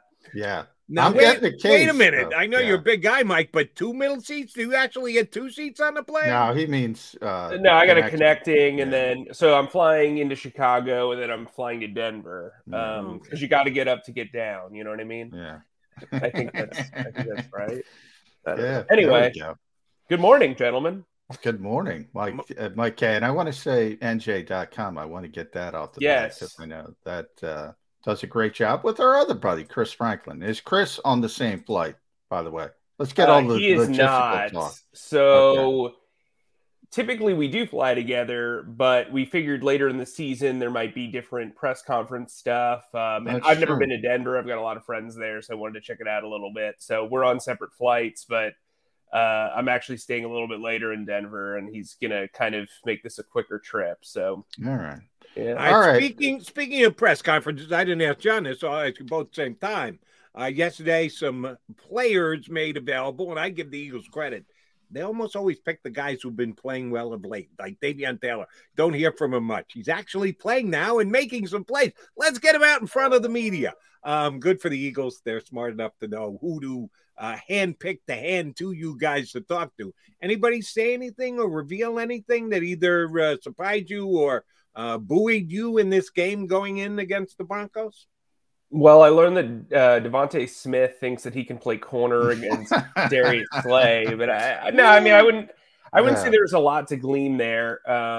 But I would say, look, Devontae Smith is probably going to match up against Patrick Surtain. They had a lot of battles at Alabama in practice. I think that's going to be a highly competitive matchup, and it'll be interesting to see. I think, the defense typically doesn't give away any of its tricks or trades as much as you try to poke and prod them. So really, you're not going to get a ton of information there. Mike, before I get into the Broncos game, and there's a lot to get into there, the Broncos are very banged up, I think, number one. So we'll get into that. But last night, Howie Roseman went out to Pittsburgh. Now, Howie hasn't traveled a ton since Carson Wentz, really, in 2016, since they made the decision. Obviously, they thought they were going to be able to get their franchise quarterback. They were doing all their due diligence. Now, part of that is the pandemic and nobody traveled. But nonetheless, I think it was notable that he was among, I think, 5 GMs out there to watch Kenny Pickett, Sam Howell. Big news, due diligence. Are people reading into that too much, or are the Eagles really, really diving down into the quarterbacks, do you think? Well, I think it's a mix of all three, right? They control the board. They have 3 first-round picks. In a draft where the Giants have 2 first-round picks, the Jets have 2 first-round picks. So I think they're just trying to figure out – they're doing the right thing. They're trying to figure out, hey, first off, do we have options at quarterback? If Jalen Hurts doesn't turn things around or prove that he's the guy, we want the rest of the league to assume that we are interested in quarterbacks in the draft. And then on top of that, if you're Howie, you're saying to yourself, well, I think that I need to kind of be a little bit more hands-on if I'm going to make these picks, I need to be as informed as possible. And I think that's the right way to handle it. Look, I think Kenny Pickett is an intriguing guy because he played in the state of Pennsylvania in college. He's from New Jersey. There's a ton of local ties with him. He is an older college quarterback. He's a guy who is a late bloomer as well. So I think you want to take every opportunity possible to study this guy. Sam Howell, I don't think really is in the conversation personally, but I think when you look at a guy like Kenny Pickett, there's a lot of appeal there because of how efficient the offense is at Pittsburgh, how well he's playing, his size outside of his hand size, obviously.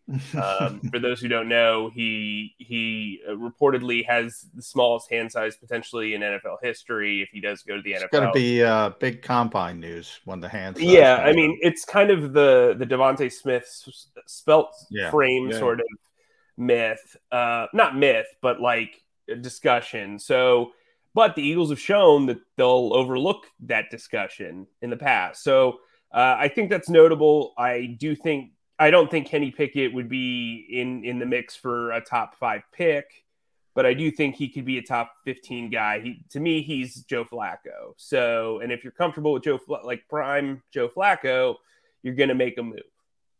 Which nice tie out of you. Didn't Joe Flacco once play in Pittsburgh? No, it's before he went to Delaware. Yeah, he went to Pitt. And he's from New Jersey, so same exact thing. A lot of connections. A lot of comparisons between those two guys. And oh, by the way, Mr. Smallhands Pickett in the rain last night, started raining second half of the game when the ball is supposed to get slippery, was able to keep his hands on it, march him down the field, and get the game-winning touchdown. So give him credit for that, even with his small hands. All right, let me take it back to the current Eagles quarterback, which is, of course, Jalen Hurts. Only 17 pass attempts last week. I was a little surprised at that by the end of the game.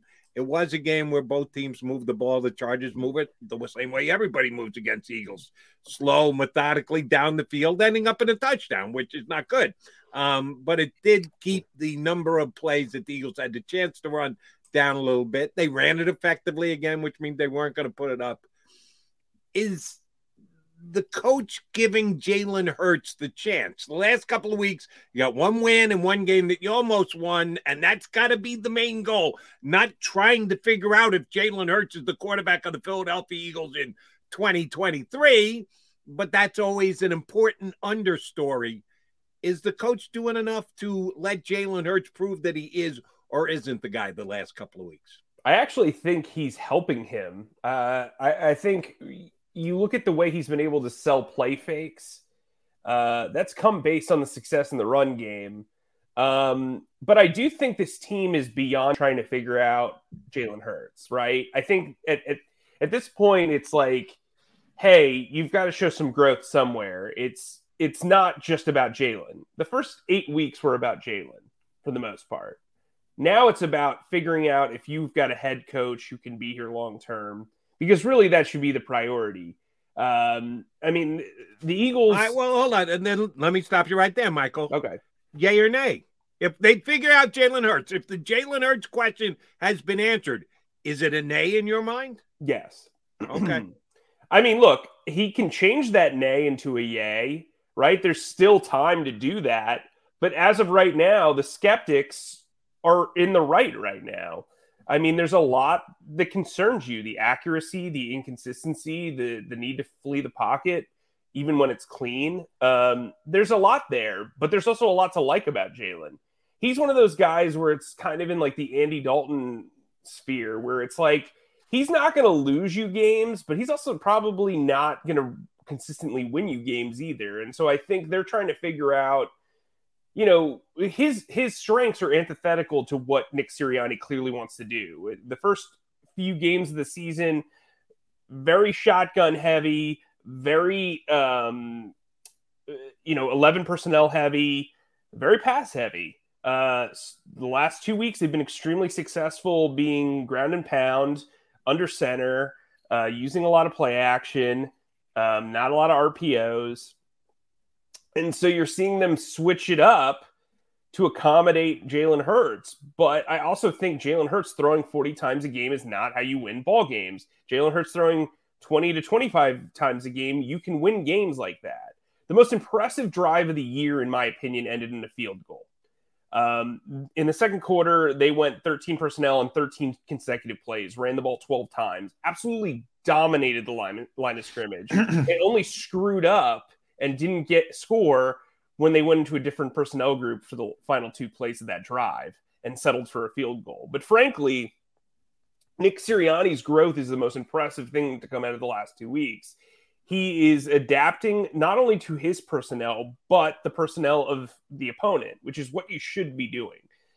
The first 6 weeks, it was about, this is what I want to do, right? It's like any cocky, look, it's like, you guys know, it's like a cocky beat writer coming into Philadelphia in week 2 of 2018, thinking that he can write about Corey Clement and the pride of New Jersey and getting tons of clicks out of it. That's what that's like, right? So, he came in thinking he knew everything, or maybe feeling like he knew everything, and he's learning on the job. Like, that's what this team is. They're all learning on the job. And I think Jonathan Gannon gets a ton of grief when you consider the personnel that he has. That said, it's been 8 weeks. Switch things up. It's not working. So I think there's blame all to go around with this 3-6 record. But I also think they're kind of at where a lot of us thought they would be. If they get going and things start turning around, if they beat Denver and then they beat New Orleans, then you have the Giants and then the Jets. They've never lost to the Jets. I mean, if they rattle off 4 wins there, they're 7-6 heading into the bye week, which is crazy. And then all they have to do. That and would then all be they crazy. have to do is split the final 4 games, and they're 9-8, and that's a massive improvement. Maybe they don't make the playoffs, but they make me look good. Yeah, and that's where I had him. You're right. We all had, look, the difficult part of the schedule was the early part, and now they're heading into the easier part, and we'll see if they can make that run.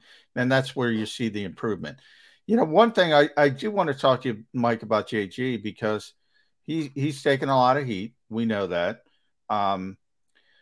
There are talent deficiencies, but I've said this week, and I kind of want to run it past you, because if this is the week, I look at Denver, I look at Vic Fangio, that's a top 10 defense, and look at the depth chart, you don't even know who these guys are. Mm-hmm. Von Miller's gone, obviously. Bradley Chubb's been on IR the entire year. Alexander Johnson's their best linebacker. He's on IR. Josie Jewell's a starting linebacker. He's on IR. They still find a way to be a top 10 defense. So I'm a JG guy. I think he's got significant personnel issues in the back 7. But Vic Fangio has proven you can do some things without top-tier talent. That, to me, is the biggest indictment of Jonathan Gannon to this point. Well, Vic Fangio has also been like a defensive coordinator for almost 20 years, right? So, no, I agree. Listen, I think they've put linebackers in really tough spots that they are not capable of being in. Jim Schwartz did the same thing. But you got to run your defense in a lot of ways. And so, look, I think the problem here is you have 2 press corners playing zone. They're playing very well in zone. But when the ball's coming out really quickly because they're playing off, that's not going to help. Against the Broncos, Teddy Bridgewater is extremely accurate in the short to intermediate range. He can slice and dice you. That's his game. Literally what's been beating the Eagles consistently, or I should say every other week, when they face a good quarterback, that's Teddy's game. He's not going to test you down in the field.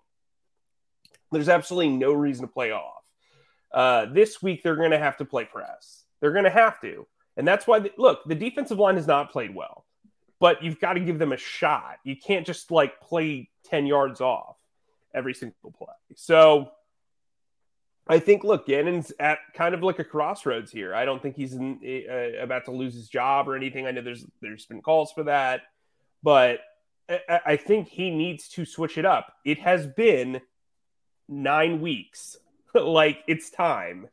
What guys can do well and what guys can't. Now, the switch from Eric Wilson to TJ Edwards, should have happened probably 5 weeks earlier. Eric Wilson's one of the worst linebackers I can remember being here. And look, he gave Nate Gary a run for his money. No, for real. Like, especially in run support. He was supposed to be this great pass defender. Where? What? Like, you know what I mean? So, but look, the safeties aren't playing well. Rodney McLeod seems to have lost a step a little bit. Anthony Harris has not played particularly well. Look, they need to give the defensive line some help and some time. And I think Teddy Bridgewater, if you hit him, it's going to be a long afternoon. It's going to be a really long afternoon for Denver. I like the way you put it, Mike, in that Nick Sirianni, the first X amount of weeks of the season, was like, all right, we're going to do everything my way. And then he looked at it and said, maybe I should be doing what gives us the best chance to win, even if it's out of my comfort zone. Well, guess what?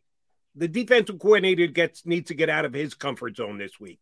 Mm-hmm. And he needs to give two top play. If you rank the Eagles players from top to bottom, overall talent, what they've achieved both this year and previously in their career, Darius Slay and Steven Nelson are two of their top 12 players. Their top dozen players, offense and defense combined. Let them make plays. If they're playmakers, let them make plays. Get them up on the line of scrimmage. Get them checking wide receivers. See if they can get a tip ball and make a play like that. Yeah, Teddy Bridgewater, even noodle arm Teddy Bridgewater, may throw one over your head and give up a 60-yard touchdown. But if you get a pick along the way that sets you up for a touchdown, well, then that's a push. Give these guys a chance to make plays on the corner this week. Look, I'll go as far as to say this. I think that Darius Slay is no less than a top 4 player on this team. Jason Kelce's the best player on this team, in my opinion. Lane Johnson's number 2. You could argue Darius Slay is number 3. He is more important to this defense, in my opinion, than Fletcher Cox. Javon Hargrave is maybe the other guy you could put in there. But look, I think you're right. I think you just got. I mean, look, Jerry Jeudy is a yak machine. He's going to tear up zone coverage. Cortland Sutton, if you're not pressing that guy, he is going to get open pretty relentlessly. And then, like, you look at, the Tim Patrick is such a unique body type. He's built like a tight end, and so if you're putting him in the slot, that's going to be a really tough matchup for Avonte Maddox. So, I think you've got to be physical with this Broncos team. The weather's not going to be too bad. You know that you can match up talent for talent with this team because they're not very talented because they're banged up, as John said.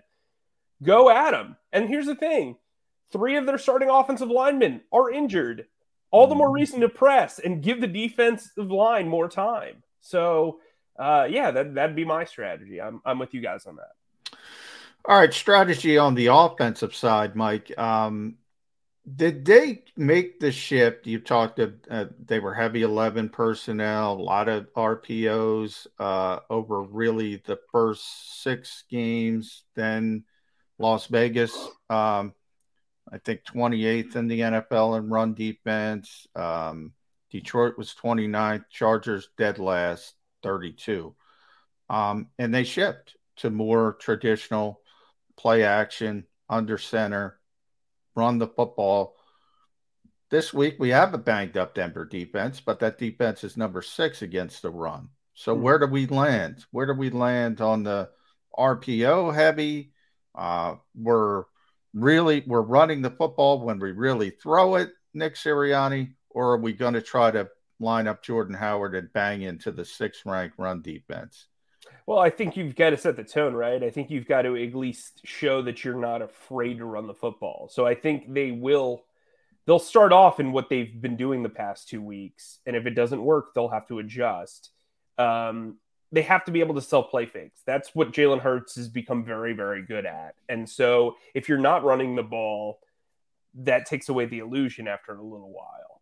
And so I think what they'll try to do is they'll try to get the screen game going. I think they'll run at them pretty regularly in the opening script. And then if it doesn't work, they'll just adjust from there. But yeah, I do think you'll see a mix. Look, I think Nick Sirianni is maturing on the job. I think he's figuring out ways to adjust. And now that he's got Brian Johnson on the sideline. He can talk to Shane Steichen basically whenever he needs to, whenever they need to adjust stuff. And I think that happened starting in Detroit. And I think that's where you've seen kind of the maturation of the offense. So, I think they've got to test that run defense. I think they do. I'm a big believer that if there is a strength to a defense, you have to at least test it. And that's why I wasn't like over the moon upset or frustrated with the fact that they kept passing the ball against good passing defenses. You've got to test. So I think that's what they'll do early on. But I do think they have it in their back pocket to be able to handle a lot of passing plays. Michael, the best laid plans of mice, men, and offensive and defensive coordinators can be laid to waste by how a game plays itself out. Last week was a great game to just be able to do what you wanted to do because neither team grabbed the big lead. It was 7-0. It was 7-7. It was 10-7. There was 10-10. It was 16-10. There was 17-16. They just went back and forth. No team ever got a 2-touchdown lead, which gives you the chance to do what you want to do. Sometimes you're dictated to. You can lay out your game plan. You can have all the best intentions. You fall down by 2 touchdowns, you got to start to tweak. You got to start to adjust. You got to do things somewhat differently. Is this going to be one of those games? Will it be tightly contested the entire time? Can the Eagles get up by 2 touchdowns and then be able to dictate terms? Will they fall backwards by 2 touchdowns and then have to adjust on the fly because they're trying to play catch up? How is this game going to play? I see these as 2 very evenly matched teams.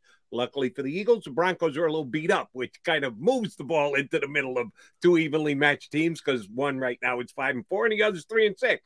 Is this the type of game that we can get a real good, true read on what the Eagles are, both from a player standpoint and a coaching standpoint?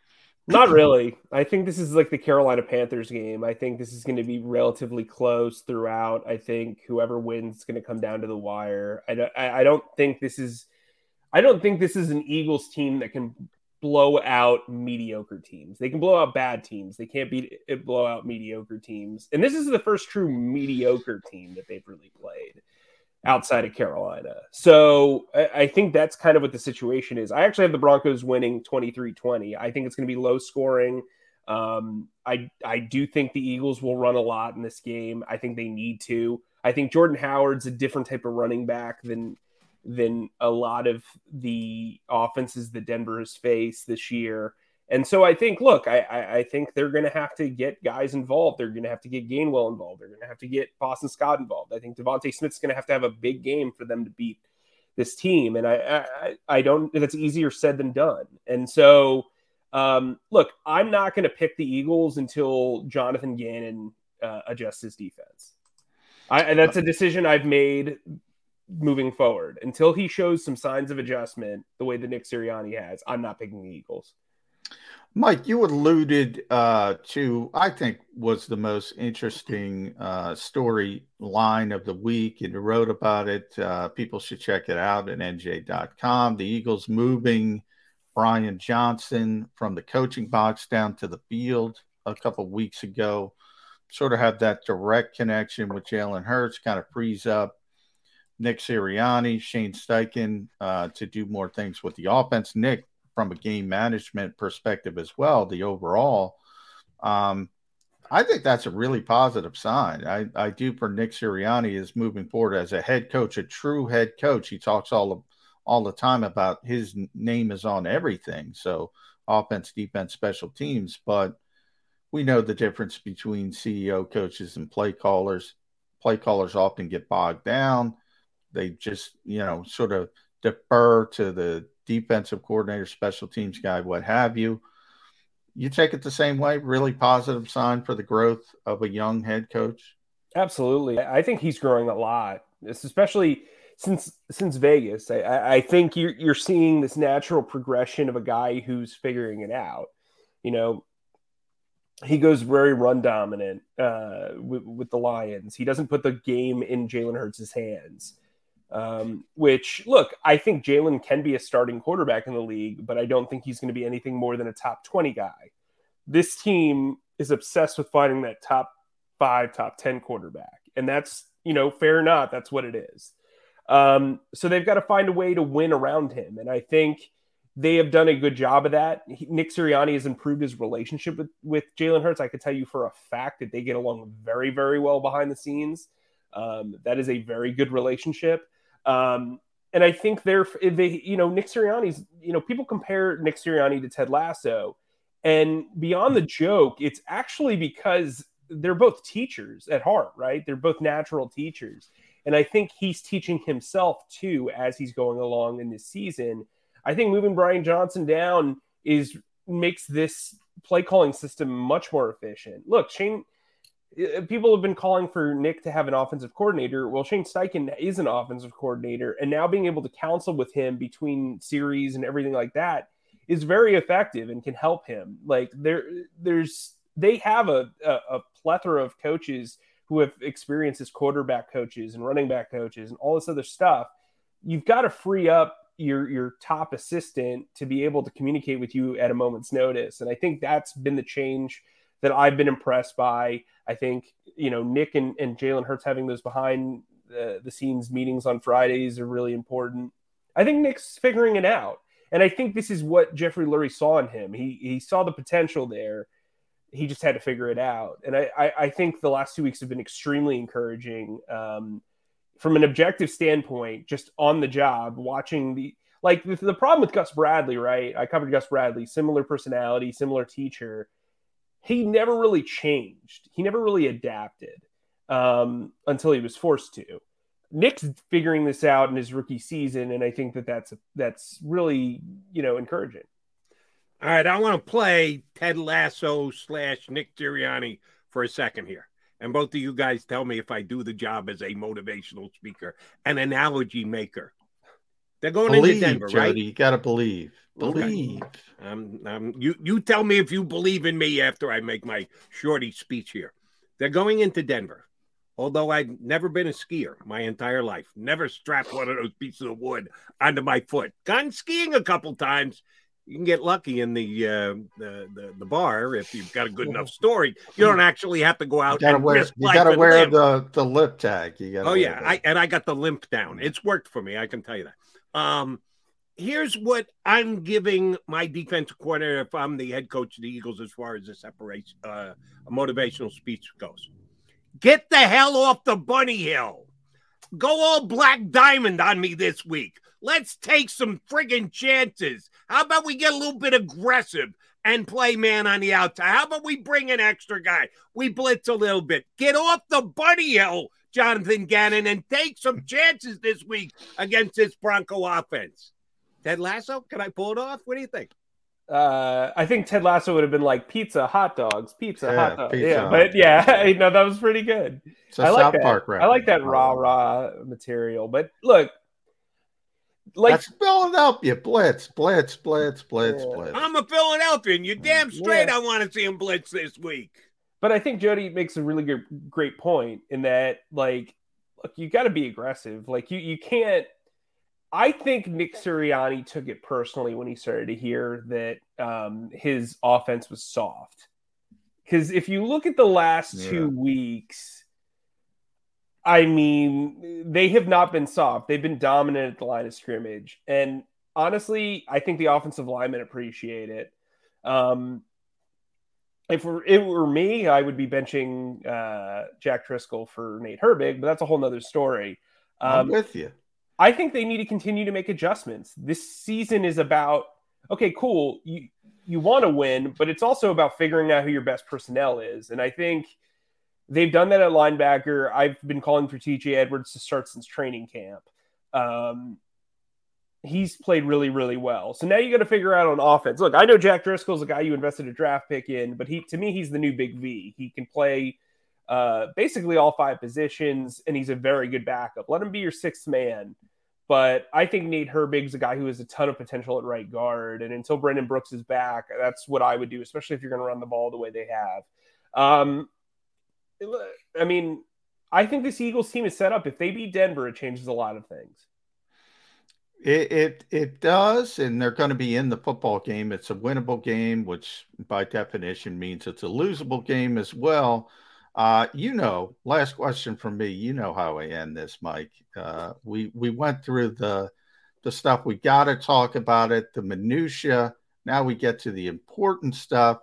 What have you liked AEW versus WWE? Both companies. What have you liked recently?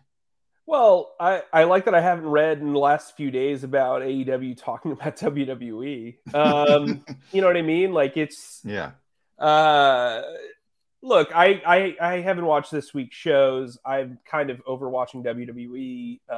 I'm like a closet AEW guy.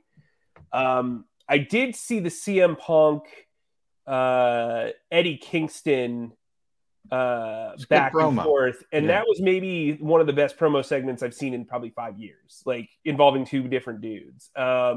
Incredibly well done. And then I read, I'm not an Eddie Kingston guy. I wasn't an Eddie Kingston guy at all. I found him fairly annoying, and I don't think he's very good in the ring. But I read his Players Only, or what's Players it called? Tribune. Yeah, Players Tribune. Players Only. That would be a site. I read his Players Tribune article, and if you haven't checked it out, it is very, very personal and very, very honest. And I want to buy him a toaster for his eventual wedding. Like, that's how much I like this guy now. I might buy a t-shirt. Really, really intriguing story as a person. You can tell he's like a genuine tough guy and not a guy playing tough. But no, I'm really intrigued by that feud. I can't watch Cody Rhodes anymore. I'm like, I don't know if they're doing it on purpose or whatever, but the guy is, Alex Wright playing Sting from 1992, and I can't do this. Intrigued by Hangman Adam Page, although I think it's very, very weird to be called Hangman Adam Page in this time period. It is a little bit strange. I agree with you. They make some unforced errors, I would describe it. I would have switched that up and just like Jungle Boy. Jack Perry is an amazing wrestling name. Yeah. And they just continue to call him Jungle Boy. The kids, not to mention you don't take advantage of who his father was by calling him Jungle Boy. I agree. Oh, by the way, I don't know if you guys saw this, but You Can't Kill David Arquette, the documentary. I watched it on the plane going to Vegas, and I got to tell you, it's a great documentary. And you see his relationship. He was really close with Jack's dad. And when David Arquette nearly died, Jack actually drove him to the hospital. So very interesting. You see him train. You see him train in Mexico. It's pretty cool if you're into that sort of thing. Couple AEW thoughts quickly. I'll get mine in. Go for it. They can't change Jungle Boy's name because the song is just too over. The friggin' crowds love that. That song plays, and the crowd he can be Jungle Boy Jack Perry. Just don't call him Jungle Boy. Yeah. You know what I mean? Okay, so add his name and you'd be okay with it. Yeah. All right. Well, they it's can't about get presentation. Right. They can't get rid of Jungle Boy if you're and the pop. It's not about the pop. I mean, music is great, sing-alongs are great, but people get overwhelmed by the pop. It's about selling the wrestler. It's about long-term stories. It's about, it's not about that. The pop sometimes sells the merchandise, and don't kid yourself. That's always a consideration when they're making these decisions. And the other unforced error, I'm scared. I think they're going to take my gal, Dr. Britt Baker, DMD. I think they're going to take the title from her this week. Well, they have to eventually, but not yet. Not yet. She's too good. She's too hot. Yeah, do not do it yet this week. Yeah, I wouldn't do it. I wouldn't do it. I would wait till the TBS title is like figured out, and then you immediately have her like go into that, because I want to see her versus Jade, whatever her name is, the undefeated Cargill, yeah. That's money right there. You do it so that maybe Cargill loses on like a fluke in the TBS tournament, and then you can carefully book her against Britt, and then you take the title off of Britt, and then she immediately feuds for the TBS title. Our buddy Tony Khan hopefully will not be listening, Mike, but CM Punk, Bryan Danielson, Adam Cole, already ordinary. They didn't take advantage. They I think did Adam not Cole take has, advantage. I think Adam Cole has been. I was at Adam Cole's first match for AEW. Yeah. He's a mid-carder. Like, that's what he is. Like, you know what I mean? Like, if the Elite was the NWO, he's probably 6. You know what I mean? Like, he's NWO Red and what was it? Wolfpack.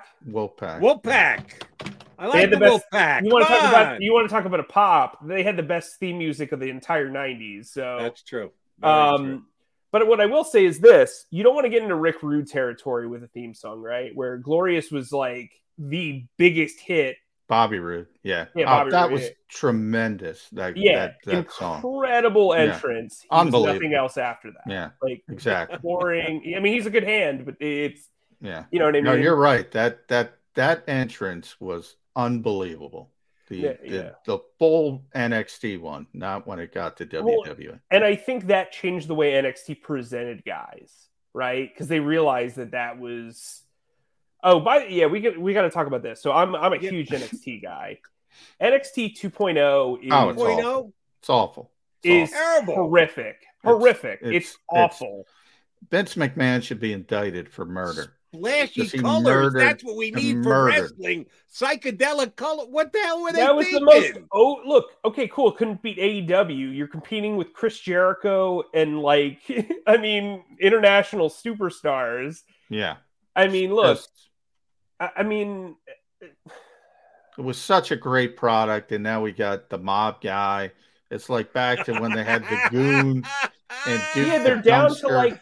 they're down to AWA in the 80s, but in 2021, it's like they still have a lot of really good wrestlers, really good talent, but the presentation is just terrible. But I will say, Roman Reigns remains the best thing in professional wrestling, and nothing else is close.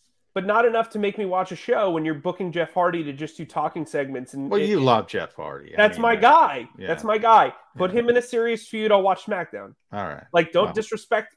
Look, I've been watching that guy since 1999. Well, it's time though. It's time. It's like fine. Then free him. Let him go to AEW. Let him go. I'm praying for the day that he goes to AEW. Do you know how big? That's the thing. I was talking to somebody about this who doesn't like Jeff, and if Jeff went to AEW, it would be almost as big as CM Punk going to AEW. See, I don't agree with that. Well, here's why. They already have Jeff Hardy at 20 years old and Darby Allin. Oh my God, I hate that comparison. I don't like Darby Allin, but he's trying to do. I should say he's a poor man's Jeff Hardy. A broke man's Jeff Hardy. Listen, here's the thing. Jeff Hardy is who everybody in the indies basically based their stuff on for like 15 years. Yeah. Right? The reason why the Young Bucks are successful is they literally stole everything. By the way, they're my Cody Rhodes. I'm done with them. Yeah, I do. I like them as heels. I like how over the top they are. Yeah. They remind me of like Scott Hall towards the end of WCW. Yeah. But my thing is like Jeff is could you imagine a Jeff CM Punk feud now? Like a sober Jeff Hardy versus CM Punk. Or what about you could sell me as Sting and Jeff? Like they had the worst pay-per-view match in the history of professional wrestling outside of Starrcade 96. Mike, I'm the old guy, and you can't turn the page. Sting is 66 years old, whatever the heck. He's taking great bumps, man. Yeah, not bad for an old man. I mean, the guy's got spinal stenosis. Let him go. I shouldn't even be in the ring. Well, but we got to wrap this up, boys. The show is almost. I'm talking. I got to come back and make a pick segment on the Eagles. We got to swing it back into football somehow. Do me a favor.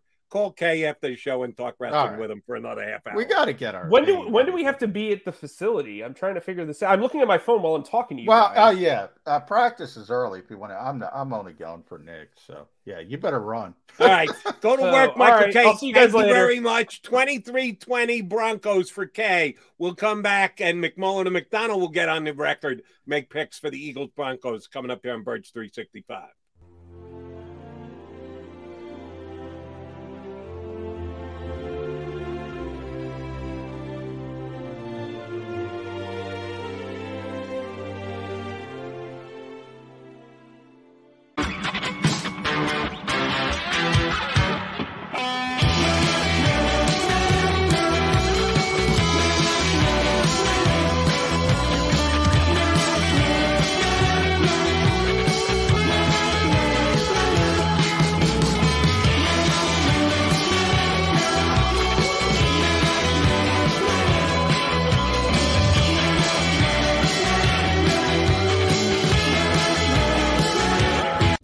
Stateside Vodka, every new customer gets the world's best rocks glass. Free. What's that? A rocks glass? You're telling me that bottle is cut in half? You could say that. Holy shit. And you're telling me I can get one of these glasses for free? That's right. One free rocks glass per customer with each first-time purchase of Stateside Vodka. So good, it just disappears.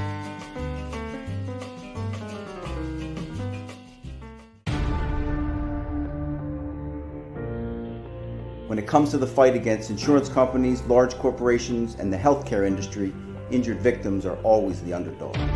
But that doesn't worry us. At Messa & Associates, we're an injury law firm from Philadelphia, and we come to fight. Our clients know that they've got representation with a chip on its shoulder, and it's the same chip that makes Philly the toughest city in the country. Call 215-568-3500 or visit us online at messalaw.com. Messa & Associates, the toughest injury firm in Philadelphia. Basketball is part of how we grew up in this city. And every morning, IBEW Local 98 members take their best shot building this city, rescuing our community from decay, and inspiring the young men and women of the region to take pride in who we are, like the Hawks who will never die. Local 98 members love tradition. John Doherty, business manager of Local 98, says it this way: the best way not to forget where you come from is to never leave. Go for the midnight dares. Go for the game. Go for the hits. Go for the fans. Go for the win. Go to Ocean Casino Resort. Book your trip at theoceanac.com. At Stateside Vodka, every new customer gets the world's best rocks glass. Free. You're telling me that bottle is cut in half? You could say that.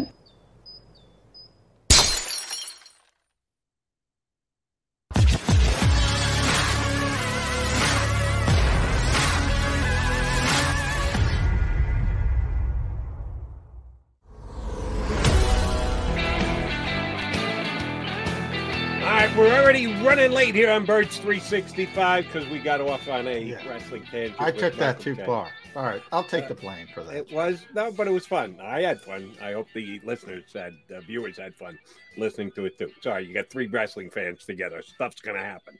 All right, McMullen, I need more important predictions from you. Number one, will the title change hands? Is Kenny Omega going to lose it to the inappropriately named Hangman Adam Page? Yes, it's time. They've been pushing Adam Page as the homegrown star. I think they're going to try to prove a point. I think it'll be short term, but yeah, I think they're going to turn the page there. More importantly, Sunday in Denver, 15 people on the injury report for the Denver Broncos. Yeah, I'm going Eagles, Jody. 24-20. 24-20. See, now I'm obligated because our buddy Ed Kratz picked 23-20 Broncos. And I oftentimes picked 28-20. There you go, 28. Who said 23-10? I think it was Michael K. just said 23-20. Yeah, Mike. So usually it's Ed that I match up with. Instead, I'm going to match up with our other guest on Friday. Only I'm flipping the final score. Last week here on Birds 365, even in absentia, I texted you my score, and I thought, and I know I didn't say this in a text, I didn't want to, you have to read a 4-minute text. I thought it was going to be a late field goal, which is exactly what happened. I had it 23-10. Jeff Kerr had it right on the number, 27-24. But I went 23-10 last week, 23-20, excuse me. Michael K just went 23-20. I'm going 23-20 again. My new favorite score. Eagles win 23-20 and get to 4-6, and we have a whole nother direction of things to talk about here next week, which you won't be part of on Monday because you're flying back, right? Yeah. I'll be incognito pretty much all day. 7:30 flight from Denver, which is That's early, would count you out of Birds 365. All right, Johnny Mac, have a safe flight out. Looking forward to hearing from you on Tuesday. Be tuned to the Jacob Media YouTube channel all weekend long, leading up to the Eagle game, the post-game show. Mac and I will be back, or me and Jeff Kerr will be back on Monday, and then Johnny will be back with us on Tuesday Go Birds. Thanks for watching Birds 365. If you missed any of today's show on the Jacob Media channel, listen to the podcast on your way home. Available on YouTube, Apple, and Spotify. Without the ones like you, who work tirelessly to keep things running, everything would suddenly stop. Hospitals, factories, schools, and power plants, they all depend on you. No matter the weather, emergency, or time of day, you're the ones who get it done. At Grainger, we're here for you with professional-grade industrial supplies. Count on real-time product availability and fast delivery. Call, click Grainger.com, or just stop by. Grainger, for the ones who get it done.